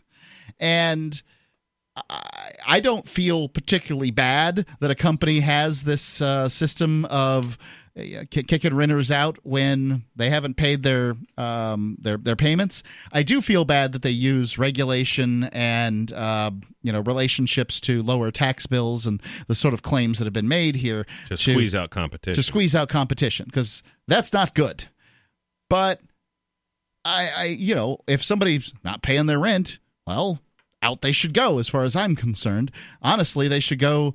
It should go based on what the contract said when it said it, and I think that's the fairest way to do it. But it's easy to go after big companies. Oh, this heartless big company, this mother's been kicked out, and all this stuff, as they always do. But somebody it isn't free to live places. But they're a business. They're in that business to make money. Yep. And if you're not paying your rent, they're not making their money. Right. And somebody would. And so you're keeping that space from somebody who is going to pay. That's it. And that's tough, I guess. But my mother and uncles owned a company that had duplexes, and I managed those duplexes. And I can tell you that, they could see me coming a mile away. I had to, as a person who was representing a company, it was easier for me. But when I was doing it on my own, it got a lot harder. And I remember one particular renter who paid his first and last and paid, and that was his last. He never paid rent after that at all. How long did he stay there? About 6 months, and it was hard to get him out. We had to go through the legal system, and he finally left. And what is the law? Like, you have 30 days. You have to give them 30 days to get out? More or less. Okay. That's how it was. And you had to post things on the door. And then once they posted on the door, if you take money from them, then you have to start the process again. So the idea is to hand you a little bit of money in order to keep things off, right? Yeah. And, I didn't know all the laws. I was just trying to rent a place out. And then when he left, it was a pigsty, and I had to go through, just basically with a manure shovel, taking all the crap off the floor, then had to steam clean the floors and, all this stuff. It was a nightmare. And there are landlords out there that have far worse stories than I ever had. Mostly the things weren't broken. I just had to clean a lot of stuff. No, I knew a girl who stuffed dirty diapers in the radiators, like in the heating vents, because she got evicted. I was like, are you kidding me? She was like, oh, yeah, they evicted me. So this is what I did. I said, that's just horribly disgusting. Right. It's terrible. And, why'd you get evicted? Because I wasn't paying the rent. I didn't pay my rent. Right. Yeah, that's what she said. There were some guys that got evicted of some property management operation I know of. There was two of them that were really, really bad that I did. But this one here, what had happened is the people, when they had gotten evicted, they started urinating in bottles. Wonderful. And they turned the heat all the way up. It was summertime, and they dumped their urine all over on all the radiators. They all the carpets. And this was a three unit house, but they weren't massive pigs. The other one I did was probably the worst one. I went over at my horse trailer, shoveled it out, filled the horse trailer up, and this is not a 2-horse trailer. Oh no, yeah, this is that horse trailer that right. I have. What's a 5-horse trailer? Is that what that is? You could put 6 in there. All right. It's a 18-foot. It's 6 basically horses. What they call a stock trailer. It's a livestock trailer. It's 18-foot long, 8-foot wide. Yeah, it's a big trailer. And this one's 8 foot tall. So I had it all loaded with trash and it's nasty more or less stuff. a large dumpster. Yes, in size. And I forget what the dump bill was. It was a couple $100 just to drop stuff at the dump. And when I had went in there, it was nasty smelling, and I got so attacked by fleas, but I had never seen. And people were literally living there in this filth. When I showed up to clean it, and I had shown up there a couple days earlier just to take the trash out because they wouldn't even take their own damn trash out, and it was just that was pretty crazy. But people do some, and they weren't vindictive because they were getting evicted. Those are just losers. But these other people were clean people. But when they were getting evicted because they didn't pay, they literally bottled their urine. After they packed up the U-Haul truck, they went back in, dumped the urine all over everything, and left. Yeah. And did not. And they cost that homeowner tens of thousands of dollars of damage just by doing that. Just by doing that. Literally. And one wonders why. Why would you do this? I kind of get it with the banks when the foreclosure thing happened in 2008 and stuff. I can get the collusion with the banks and the Federal Reserve and the crashing of the economy. I can kind of see how people, their minds worked around this. I would have never done it, but whatever. I can get it.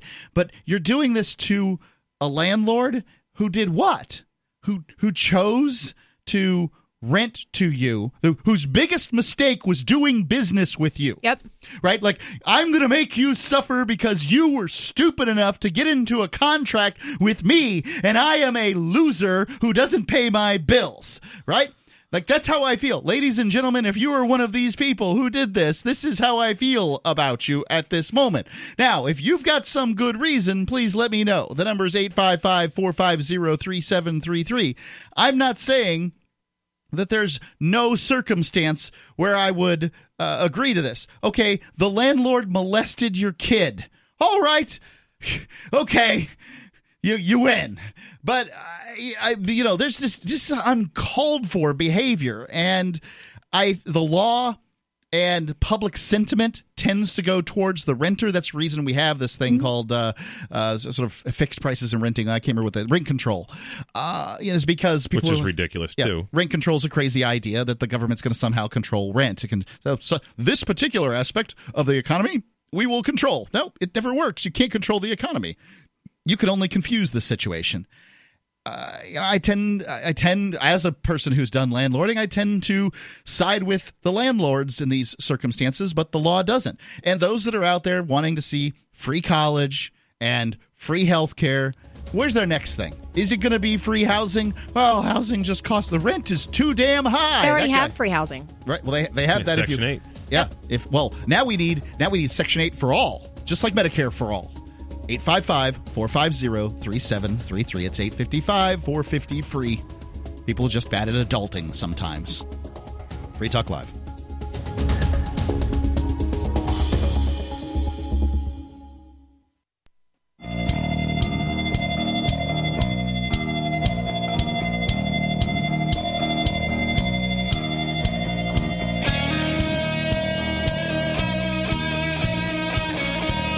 It's Free Talk Live.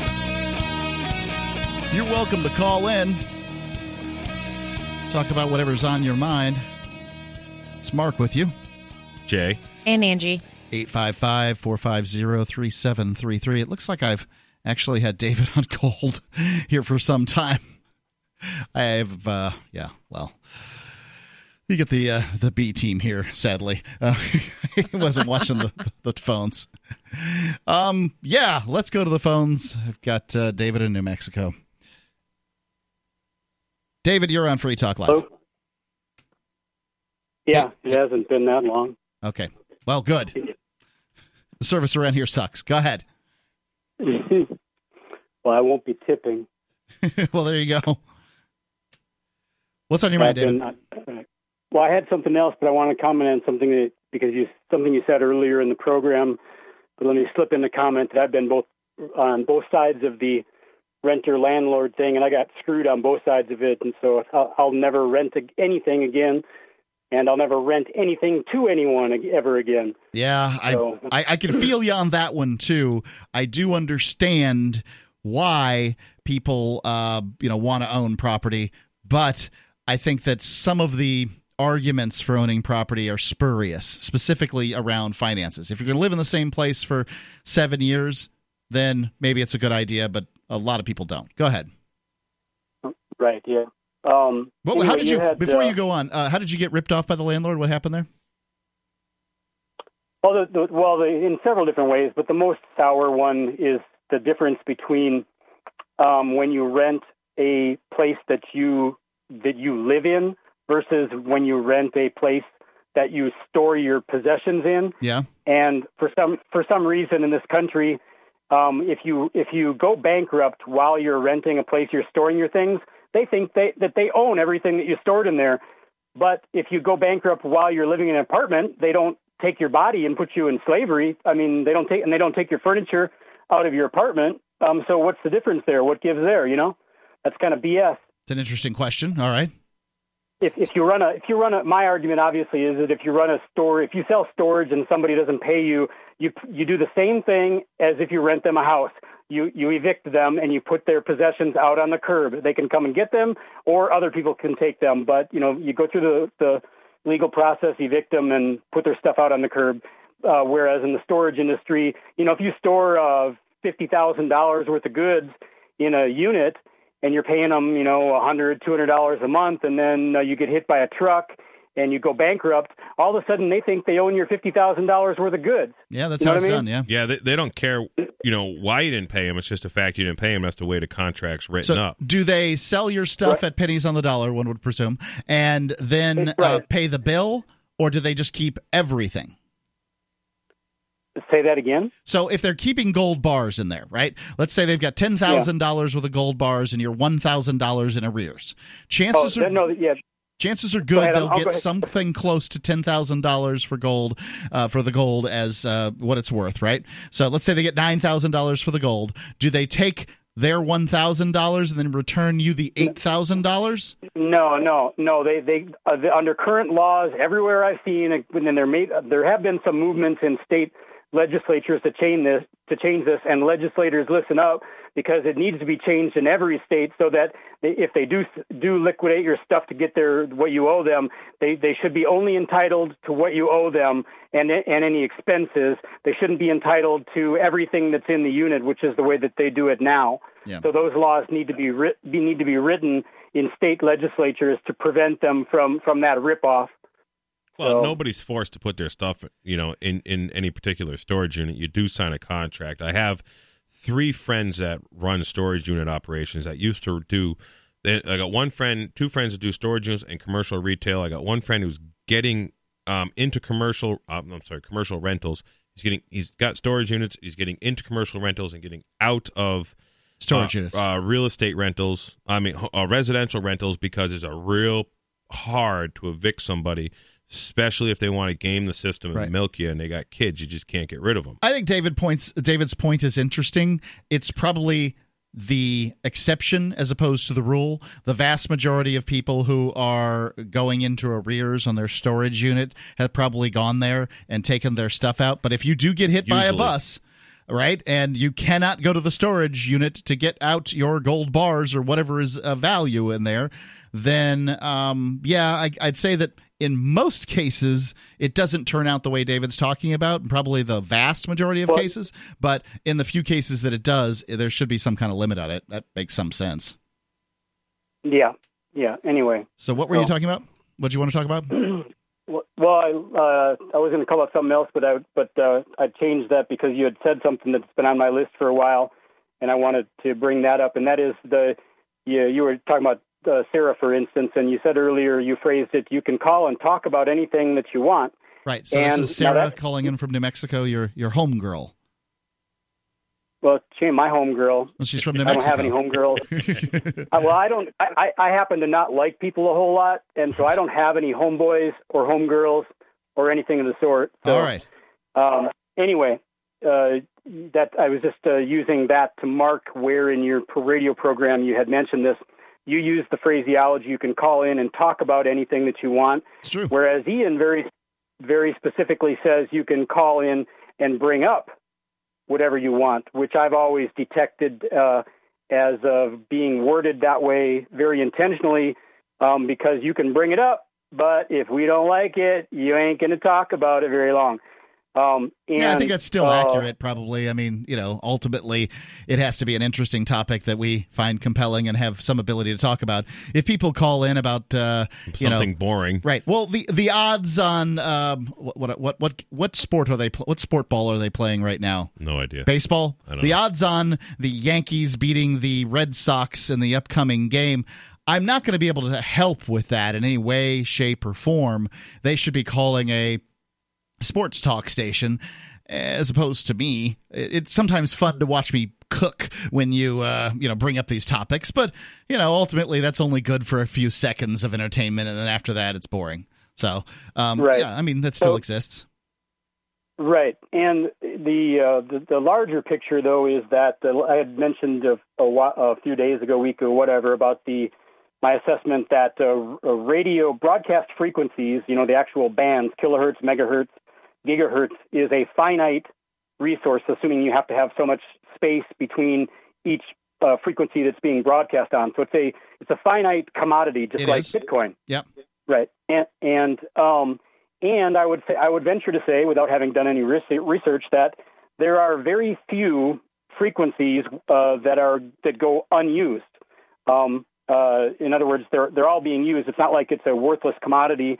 When, as evidenced by, if I'm accurate, that there are very few broadcastable frequencies that are not having something broadcast over them, then that's another point. I would say that you're only accurate based on geography, right? So if it's in New York City or L.A. or Chicago or some major metro, then yes, that much is true that it's full. But in a lot of places in the United States and even a lot of cities, the band isn't entirely full. David, I know you have a point you're getting to here, and I'm going to hold you over.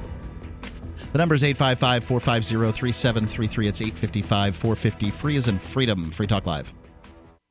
I want to tell you about my favorite cryptocurrency wallet, Edge Wallet, at edge.app. Edge is the wallet I use more than any other, and that was true long before Edge Wallet became a sponsor of Free Talk Live. Edge Wallet allows you to buy, sell, trade, and securely hold your cryptocurrencies, including Bitcoin, Ethereum, tokens, Monero, Ripple, Dash, Bitcoin Cash, and more. It's available for both Android and iOS, and you can download it via the Play or App Store or via Edge Wallet's website, edge.app.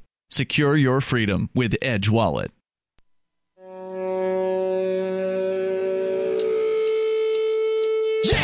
Free Talk Live. You're free to call in and talk live about whatever you want to do.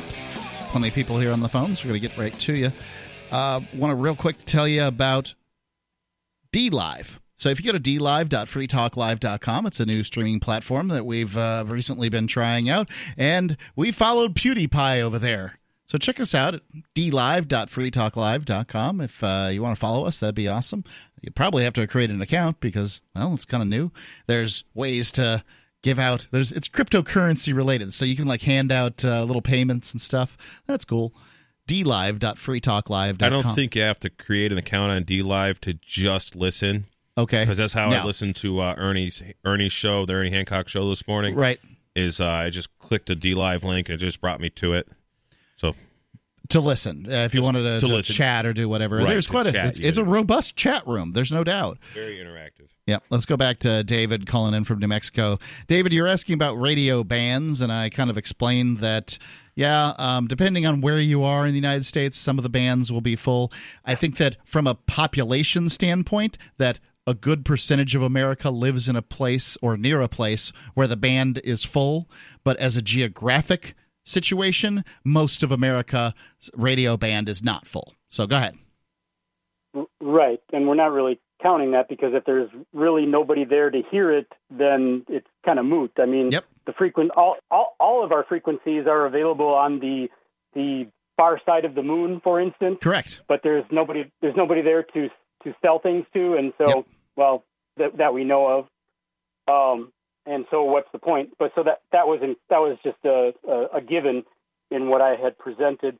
And then this is true of other markets as well, but it's especially true in the market that I'm in more than any place else I've ever been. But the radio here that is interactive, because there's radio that's not interactive. You just turn it on and you just listen to whatever is presented. Then there's other radio that's interactive. And I guess there's also radio that's not interactive. However, it's broadcasting, political material in an attempt to influence how you vote, and thus what they're attempting to do is to control the government. Just like a lobbyist, they're using radio. They're using radio broadcast to lobby to people and lobby to government simultaneously. And in the market that I'm in, almost every damn day, they have political operatives. Like today, coincidentally, Stephen Michael Quezada, the guy that I worked with in Breaking Bad, he's a county commissioner. He was on the radio just an hour ago for an hour, and they're using radio to attempt to control the people through the government and to control business in many different ways. And some of those programs are interactive. For instance, that one was. They took phone calls. And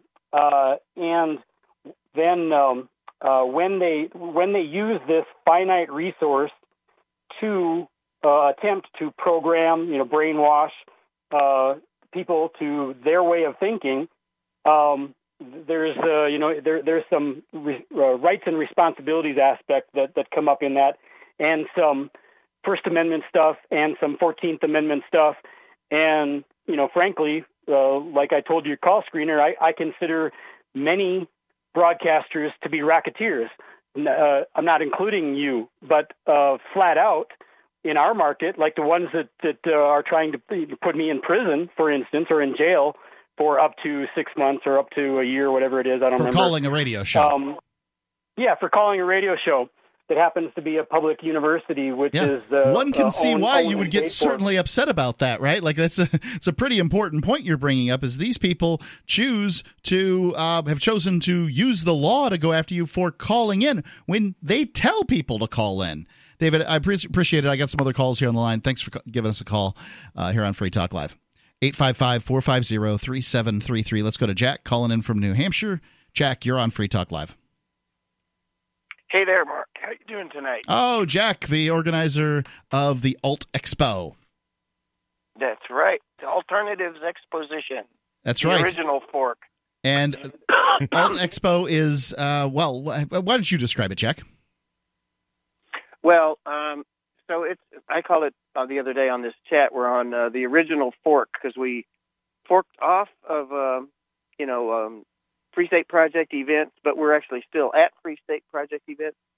And what I found was back in 2007 when we started, it seemed like the Liberty Forum, the organizer, was all politics all the time. And I basically said, well, what about the alternatives? And so she says, oh, you mean alternative energy? And I said, no, alternatives to everything. Because that's the way I look at the libertarian movement. We're trying to build the things that we know will work better. I mean, I only say that because I spent my first 25 years in the movement just like complaining and, yelling at the TV news people. And, right. And that doesn't do much, does it? Finally, no. I found out that it just makes you more frustrated and it actually reduces your personal power in your own little world. Your happiness. You're busy worrying about these other people doing their things as opposed to doing your thing. I think you're absolutely right. So the Porcupine Freedom Festival is a festival that they have here in New Hampshire, and the Alt Expo is an event sort of that goes alongside. There's also the Alt Expos occurred at the Liberty Forum, which is another Free State Project event here in New Hampshire. So basically, your events tend to have people presenting different ideas, less political, more sort of direct action. That's right. The political, basic thing about a republic is you're asking other people, your representatives, to do stuff for you. And it's really frustrating. You can spend your whole life and only move things just a tiny bit. But if you take direct action, you can change your own life. And one of my best examples of that is homeschoolers. You can go and fight the school board for the whole duration of your kids' time in public schools and get almost nowhere.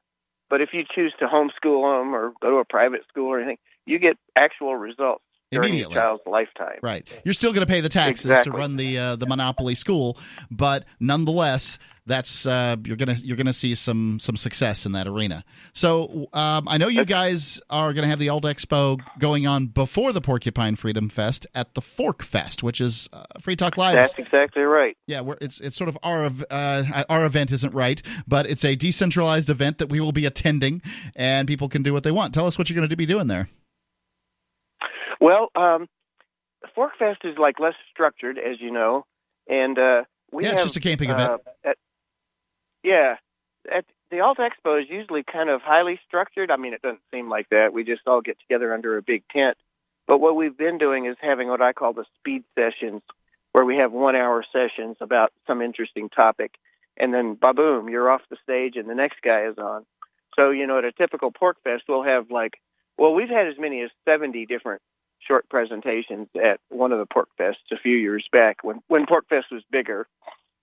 Yeah, I've seen different things where you can build a solar-powered car. I've seen stuff where a guy's talking about how to make, storm shutters on the inside of your house cheaply and easily. Just all kinds of things. Oh, God, you remembered that. That was way back. That was 2010. Great. Yeah, I remember when some of these are, but yeah, we've had hundreds of talks. And every year there's... Oh, go ahead, Jack. I was just going to say, at Fork Fest, I don't know how to make it disorganized and go along with my usual approach, which is, bam, bam, bam, one talk after another. We'll see. We'll put it together, and I'll announce it. You got a website, Jack? Well, we do. The Alt Expo website is not built up yet, but we just messed around with it. Our domain is altexpo.net, so it's altexpo.net. And all you're going to see on there is a few videos we uploaded just to test things out. It's probably a good idea to have a link there to the Telegram group or something, some way that people can get a hold of you. Oh, yeah, we'll have links to all the good stuff from there. Jack, keep us updated, okay? Yeah, love to talk to you at ForkFest. Okay, I got a few topics I know people will be interested in. I can hit them real quick. You got right 20 now. seconds. Okay, we have a group called ReplaceBook, trying to figure out all the ways to replace Facebook. Mesh networking, there'll be a mesh network working at ForkFest.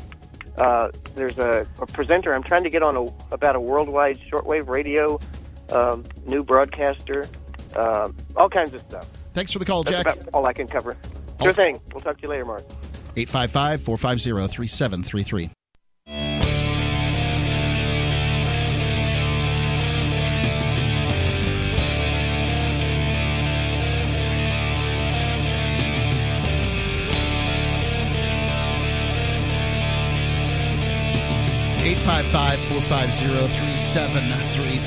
That's the call-in line here on Free Talk Live. It's Mark, Jay, and Angie. Call in and talk about whatever you want. We might be able to squeeze you in here on this live edition of Free Talk Live. Let's go right to the phones. Got Tom from Detroit calling in. Tom, you're on Free Talk Live. What's on your mind? Hey, guys. I heard the conversation earlier about gold and silver, and I have this conversation all the time with people about what is real money. And I wanted to point something out that actually was pointed out to me by, I can't think of his name right now, on YouTube. But you guys are familiar with the National Debt Clock? Oh, yeah. Well, I know that you can go to, I think it's USDebtClock.org or Debt Clock. I don't know.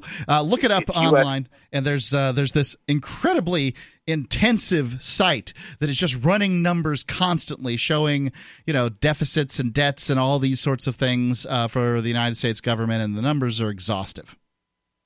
Yep, and it is USDebtClock.org. Okay, thank you. What I wanted to point out was, and I was under the assumption until I did just a little bit more research on it, I was under the assumption that the U.S. government actually posts this and is actually, just sticking it in our face to make us, just to make fun of us, because I never believed that, Tom. I always believed it was some concerned citizen putting this up, because, I don't think the government could keep a site that's this complex up.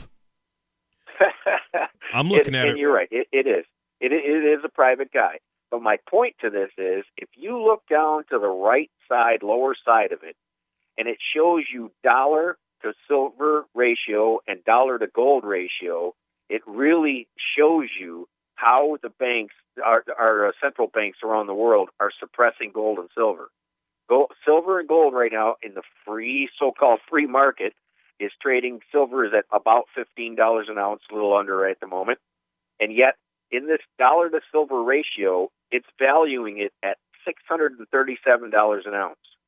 And dollar to gold ratio is $5,170 an ounce.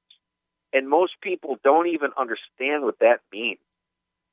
Well, I don't understand what it means. What does it mean? I mean, other than the value of silver and gold are depressed.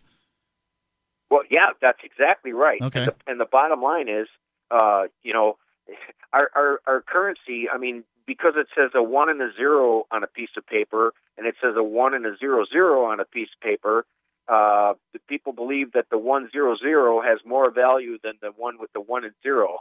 Right. Just a piece of paper. Right. Well, that was the trick all along. So, like, the term dollar, I believe, is a Dutch term for a measurement of silver, and so the very using of the term, the government, used this term to measure, but now the Federal Reserve note will use the term dollar too. So this is basically a lie. It's just a coupon for $1 is all the Federal Reserve note is. But if it was, if you could go get $1, which is a measurement of silver, a certain amount of silver, from the past, then, right, that would be true. And at one point, that's what it was. It was a coupon that you could go get some silver with. Now it's not redeemable. And now it's not redeemable because there's nothing that backs it. And I can totally see that we have all been duped, but kind of the reality is that I don't think Americans even care anymore.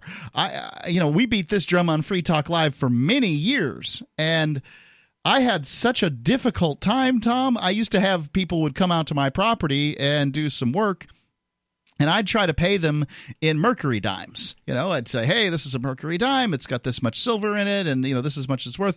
I'd love to pay you for your wages in this. And I'd even give them a little extra. And it happened vanishingly few times that I was able to pay somebody. I think it was twice in some dimes. And that was it. Everybody else was like, I got to have dollars. And, of course, they do. You want to trade those dimes in, you'd have to go to a special place. You have to pay this premium to trade them in, and then they feel like they're going to lose money, and they're certainly going to lose time. And it was really, really difficult. Mainly, it's the biggest heist that has ever been pulled on people, and apparently we don't care. Go ahead, Tom. That exact scenario it's very interesting because we just debated that recently with wanting to pay someone with actual gold or silver. But I have another real quick one before you guys let me go. As a joke, I went online on eBay and I bought the $100 trillion reserve notes from Zimbabwe. Yep. And the 100 and the the 1 billion, the 10 billion, and the 5 billion notes. And I'm officially a quadrillionaire, my friend. Well, you've got us beat. We've got one of those notes hanging right here on the wall here in the studio. So we are trillionaires.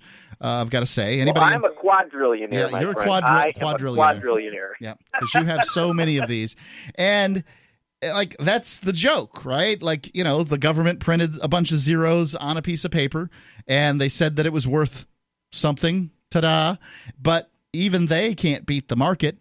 When the market says that piece of paper is worthless, then it is. And that's what they're dealing with in Venezuela right now. They've had 3 different currencies. They had to knock zeros off because it was getting too hard to print them all on there. So, they went from the Bolivar to the Bolivar Fuerte, and now they got the Bolivar Sovrino or something. I don't know. And it just keeps on going. Fiat's around the world. Fiat is money that the government says is money. Isn't even really necessary anymore thanks to Bitcoin and cryptocurrencies because, if I want to do some trade with somebody in Venezuela, for example, 15 years ago, they would have had to go to some international money transmitter and they would have to trade their bolivars for U.S. dollars, or I'd have to trade my U.S. dollars for bolivars, and there would be percentage made. Now we can make direct money transactions with one another via Bitcoin or Bitcoin Cash or Dash. Right. Bitcoin Cash and Dash both have great penetration in Venezuela right now. And literally until now, we really haven't had, as a global community, to the ability to get off fiat. We just haven't had a technology to do it up until the last 10 years. And now that, Bitcoin cryptocurrency adoption. I'd like to.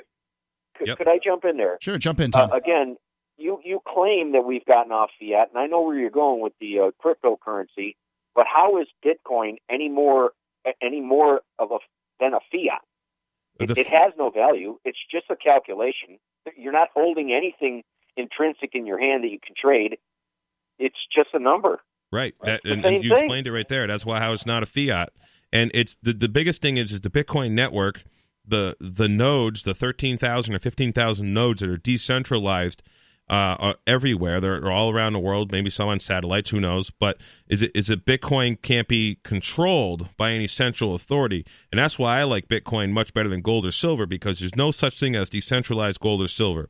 If I hold it in my vault, I have to have a vault, and now I have to be willing to kill somebody so they don't take it from me. But there are men who, if really, really want to come take, if I had all my earnings in precious metals and they want to come take it, I'm not going to be able to stop them, because most likely it's going to be, people wearing shiny badges. To where cryptocurrency, if you're smart about it, it can be out there. It can be in a hard wallet. It can be on the cloud. It can be. Do you have gold and silver? I have some. Yeah, and same here. Because you don't know what's going to happen, Correct. And I think that it's worth having some of this stuff. I also think it's worth having some food and some ammunition too. Mm-hmm. And toilet paper. Right. It's good to have those things and skills. Our number one asset to have if the S hits the fan is skills. Yep. Your skills are going to be more valuable than any gold, any crypto silver, and bullets or whatever. Skills are number one. But we need to have all of these things, and we need to use them.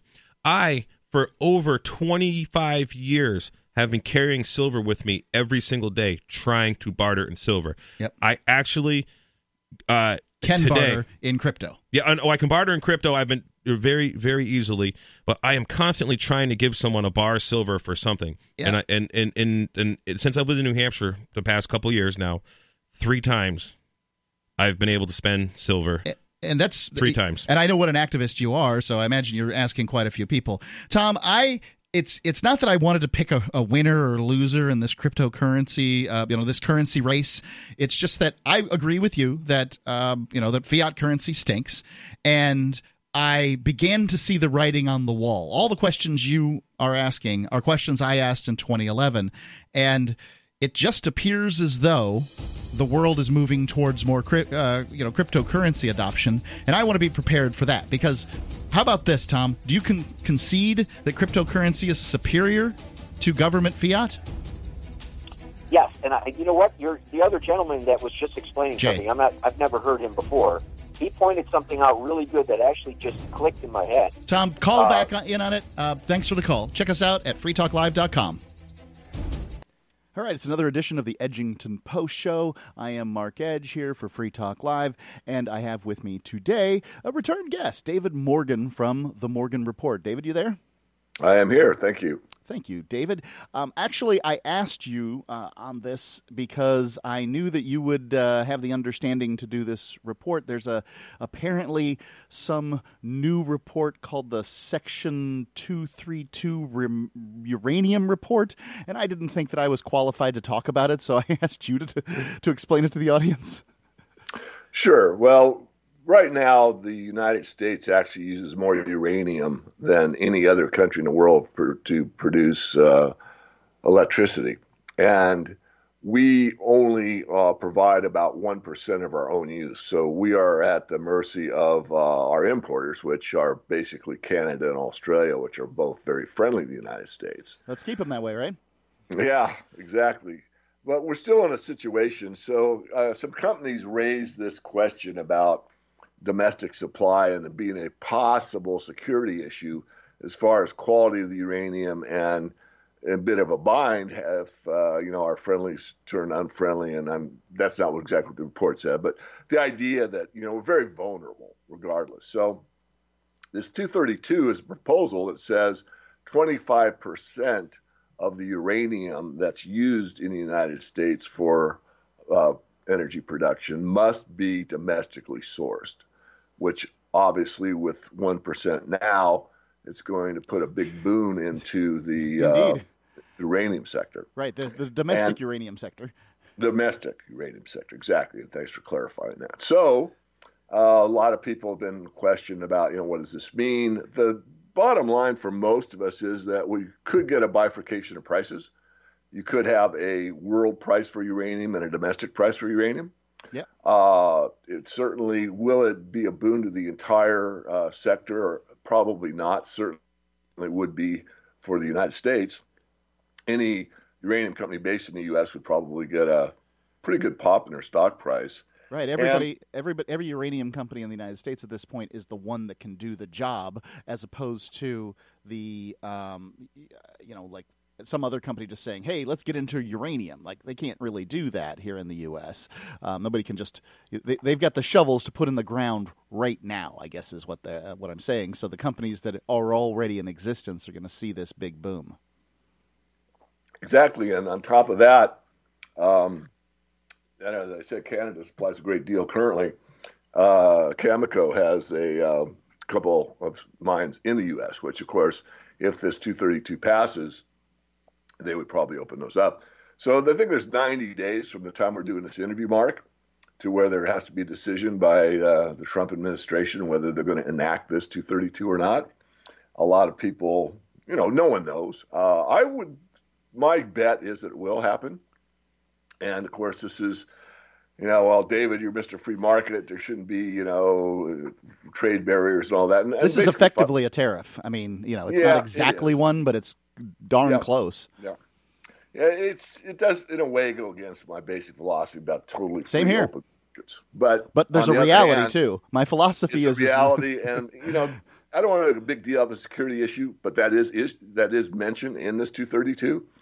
And you think about it, if you don't have enough energy to run your electrical grid because no one's importing uranium to you, I mean, it can be a security issue. So, you can make it go any way you want. Just want to bring out the pertinent facts so people can make up their own mind whether or not it's a good idea or a bad idea. As far as the reality of the situation, I do think it'll be passed. I do think you'll see higher uranium prices, and I do think that you'll see probably a bifurcated market. And on a bifurcated market, I want people to know that these exist already. I mean, the sugar market, for an example, you have your white sugar domestic price, which is far higher than your what's called raw sugar or world sugar price. So it's not unusual to see, two different price levels for the same commodity. For the same reason, too. For the exact same reason, because you have to buy a certain amount of, companies have to buy a certain amount of raw sugar, right? Or excuse me, local, domestically produced sugar. Excuse me. Correct. That's correct. It's so much so that companies that rely on sugar production are getting sugar out of corn and getting sugar out of beets rather than getting sugar out of sugarcane plants. I mean, the market is so perverted at this point that you've seen innovations in order to get around it. It's fascinating to watch.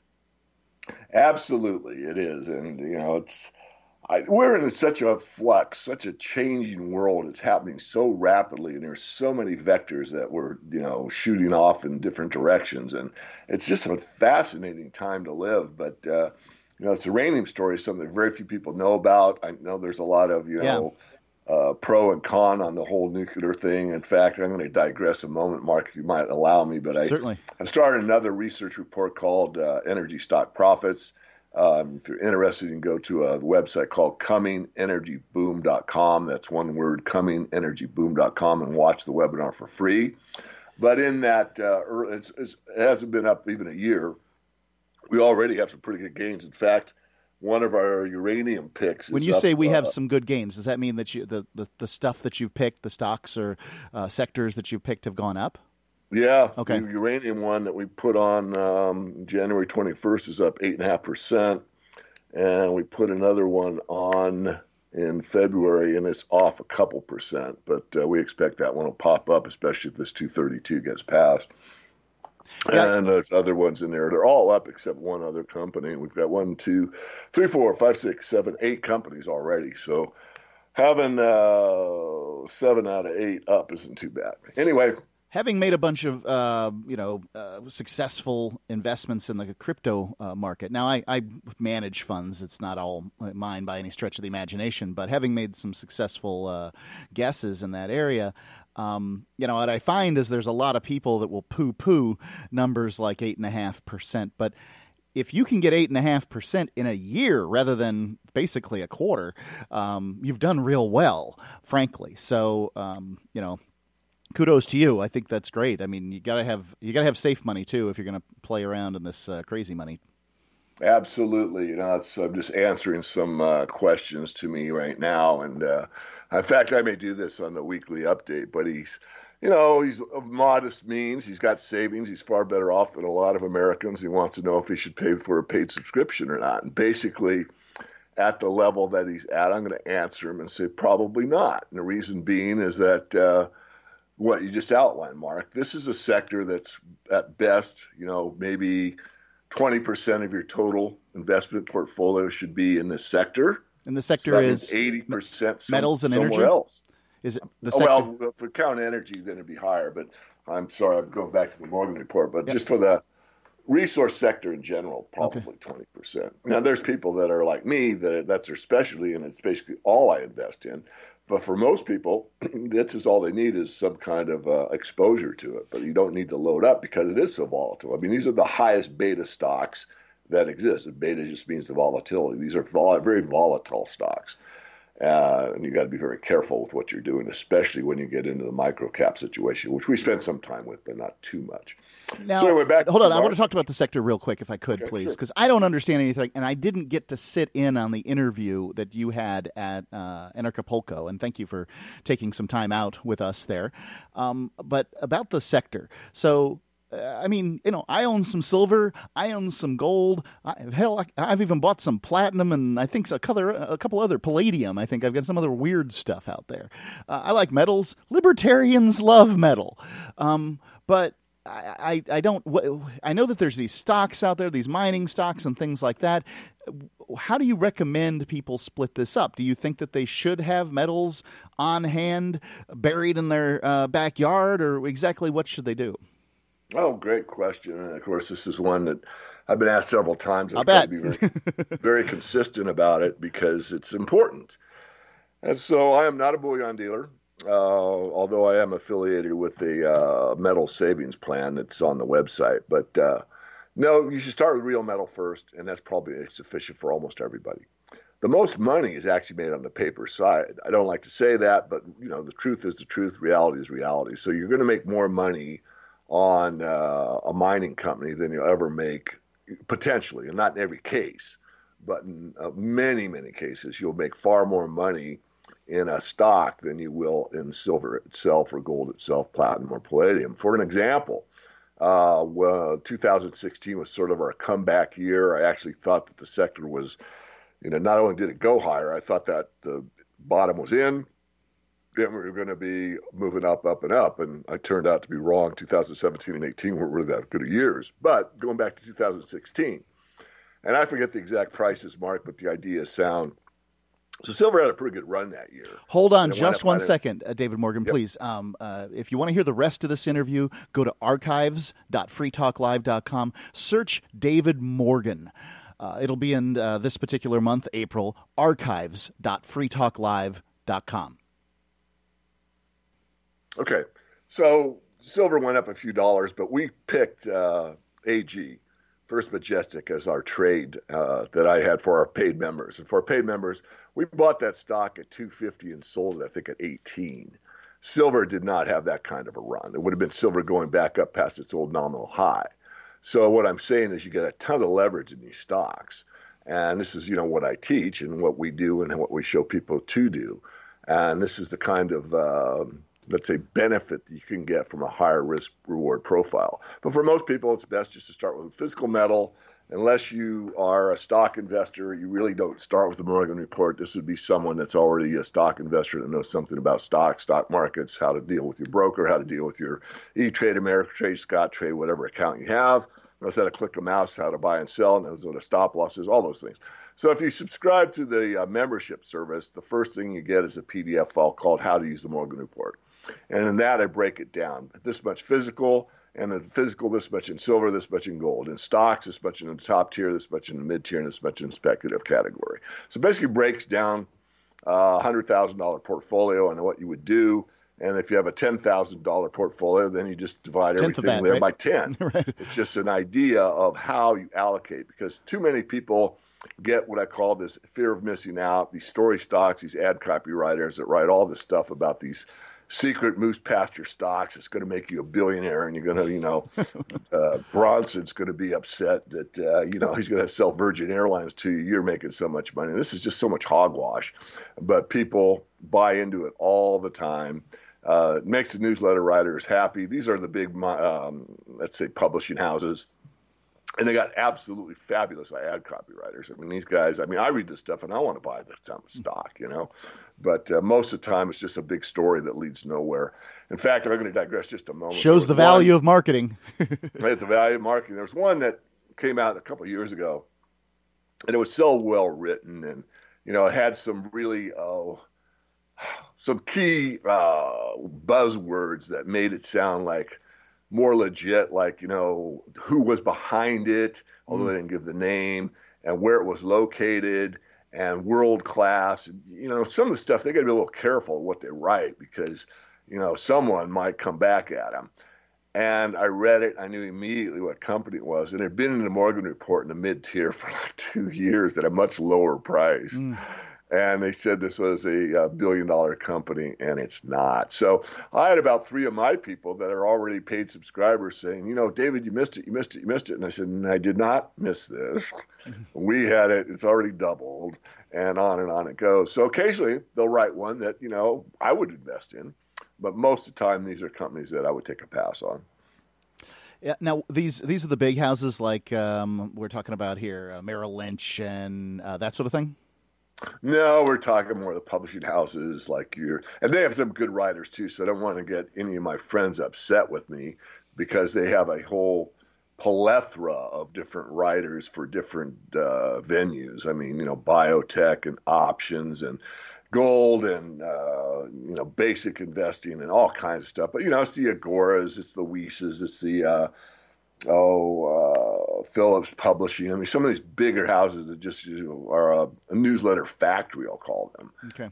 They get these absolutely unbelievably talented ad copywriters that write their ad copy, and that's why they, it's a machine. I mean, these guys are not really, in my opinion, and I'm allowed to have it, in my studied opinion, they're not that concerned with who buys their report or their letter. They're concerned with how many they sell. Well, I guess I've seen some of these, and I got to say that they have, got me swept up too at times. I've never subscribed to one of any investment report up to this point. I just kind of keep an eye on different things that I think are going to work, and sometimes I do, and sometimes I don't. Speaking of which, this report on uranium, if people are interested in, they've been enticed at this point, see the value of uranium increasing in the United States and this what do you call a bifurcated market. Can you tell me how they would go about getting some more information?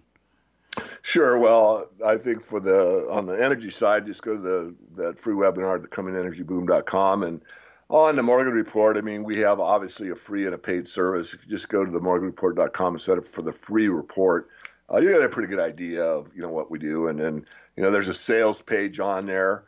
And if you're interested in getting, someone that's really sincere about helping you make money in these markets, you can just go to themorganreport.com and there's a pull down menu. And if you look at, to subscribe, and we go through basically everything that you get. And since I know the industry so well because I've been in it for so long, I know what the values are. And what we provide for $500 a year is what most are selling in about 10 times that amount. I mean, I'd say my peer group, there's a guy in Vancouver that runs his at $3,500 a year, usually discounts at $25. So that's 5 times as much. Is it 5 times better, or you can make 5 times the money? The answer is absolutely not. No, never is. And there's another guy and these are my peers, and I like these guys. They're my friends. I mean, it's not like, I'm adversarial toward them whatsoever. But, I'm just giving you a comparison shopping list. And this other guy does just the companies he invests in, which is pretty much what I show you, but I invest differently than he does. He's a geologist, well-known, well-respected, and his letter is over triple what mine is. So, so as far as value for the buck, but does that guarantee you're going to make money? And I got one more quick story, but there was a gentleman that's now retired in the industry, and his report back at the time, so going back well over a decade, was $1,000 a year. And that was pretty pricey at that time frame. And mine at that time was like $129 or $130 a year. I think it was like $10 a month. So his was roughly 8 times more expensive. And this guy called me up for a consultation because I do consulting. And he told me about this letter and that he had all this money in this company and it just kept going down and down and down. He's getting very worried and he'd overinvested. And what does he do? And my heart went out to him. I said, well, first of all, everything that so-and-so says about that company is true. However, it's in a jurisdiction that's very shaky and it's got a legal issue. And I shouldn't say always because I have made one exception. Most of the time I stay away from anything that's got a legal issue around it. Just sell out a loss or get out of it because you never know. It's just going to tie up your money. And for a long time. And he just made the comment, well, he's got to be better than you because it costs more. And I just laughed out loud because it was funny to me. I said, and most things, you get what you pay for. I mean, we're taught that, sure. You pay more, you get a better suit, you get a better car, you get a better, piece of jewelry, whatever. But in this business, it's not necessarily true. It's the same's true in radio ads, I've got to say. Something very similar happens with Free Talk Live because, there's all these big companies out there, Clear Channel, Cumulus. Well, Clear Channel is now called iHeartMedia, but whatever. Clear Channel and Cumulus are out there, and they're setting the market price for these things. And they've got big buildings with secretaries and janitors and all that stuff in it, and they set their rates based on what they need to make and what they expect to sell. versus Free Talk Live, which more or less just sets its rates based on what people are willing to pay. It's a market-based, cost, and thus, because people, our prices tend to be significantly lower. And hopefully that means that either if this particular sector of advertising doesn't work for you, then you didn't spend that much money on it, and the test was easier to try. Or B, the ROI is going to be better if it does work for you. So it happens in other industries too. Oh, it does, absolutely, and I am certainly aware of that, and that's what economics really is. I mean, you try to spend your money for the best return to you, whether or not it's investing. It's product. What food you choose to buy, what clothes you choose to buy, what necessities you choose to buy, and that kind of thing. I mean, getting way off the beaten path here, but I'm a pretty frugal guy. You've met me, Mark. I mean, I love getting my toiletries at the dollar store. I mean, I'm getting stuff here that's saving me massive amounts of money on toiletries that are very high markup item, as we all know. I honestly, I don't do the shopping at my house. My wife takes care of that stuff, but I do know that she goes to the dollar store for things. I'm not entirely clear on what it all is. My needs are pretty simple as far as, shampoo goes. It's just, hey, give me that store brand from Walmart, the dandruff shampoo. Because I figure, even if I don't have dandruff, at the very least, the dandruff shampoo is, shampooing my hair and fighting dandruff. So it's a 2-for-1 for me. Right. Well, we're kind of going off the path. Maybe you want to ring us back into something about investing or this 232. But I just want real quick for people to find out about the free Morgan report. Right. Like, that's an easy thing for people to sign up for. Let me just expand on that a little bit, because first of all, every interview that I do like this gets put out to you directly. So if you're on the free report, as these come out, we will send them to you directly. Secondly, I do a weekend wrap-up I call the Weekly Perspective, and I look at the top financial news throughout the entire world. I report on it and try to do it in 10 to 15 minutes at the most, and then I usually end with something in the precious metals, usually a comment on gold and silver, at least one of them. So it's a very time-saving service that I provide for free to everyone. So that's something you kind of... Occasionally, we do give you offers from other companies, and that's noted at the top. It will say, this is an offer being made by Weiss Research. This is an offer being made by Agora Publishing. This is an offer being made. And those are some that people like them. There are people that really want those offers, and there are others that say, well, this is just an ad. I hate it.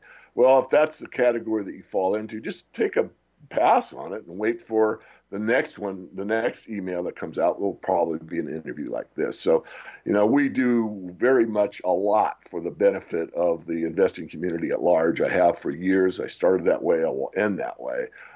It's consistent, and yet there are some things, and I've got to pay the bills like everybody else, and we do occasionally let others use our list for offers that, in some cases, in fact, we did one with an offer on silver that was a loss leader.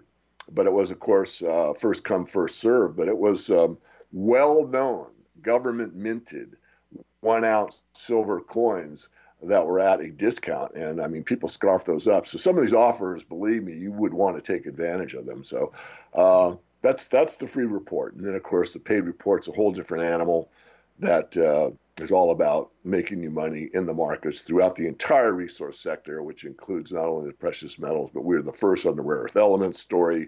We're one of the first on cobalt. We've been the first on many of these issues that have, kind of what I call the mineral du jour, the mineral of the day, that moves up and down. Vanadium, as an example, is one that's primarily used to harden steel, but also can be a battery metal. And we, of course, reported on that on a kind of a white paper status in the Morgan Report. It's themorganreport.com. David Morgan, thank you. Go to themorganreport.com and receive updates and insights you will not find anywhere else on the web. You will discover how to grow and protect your wealth under all market conditions. The free Morgan Report provides interviews, webinars, question and answer sessions, plus mind-blowing videos. As David Morgan says, let my passion create your wealth. TheMorganReport.com. TheMorganReport.com.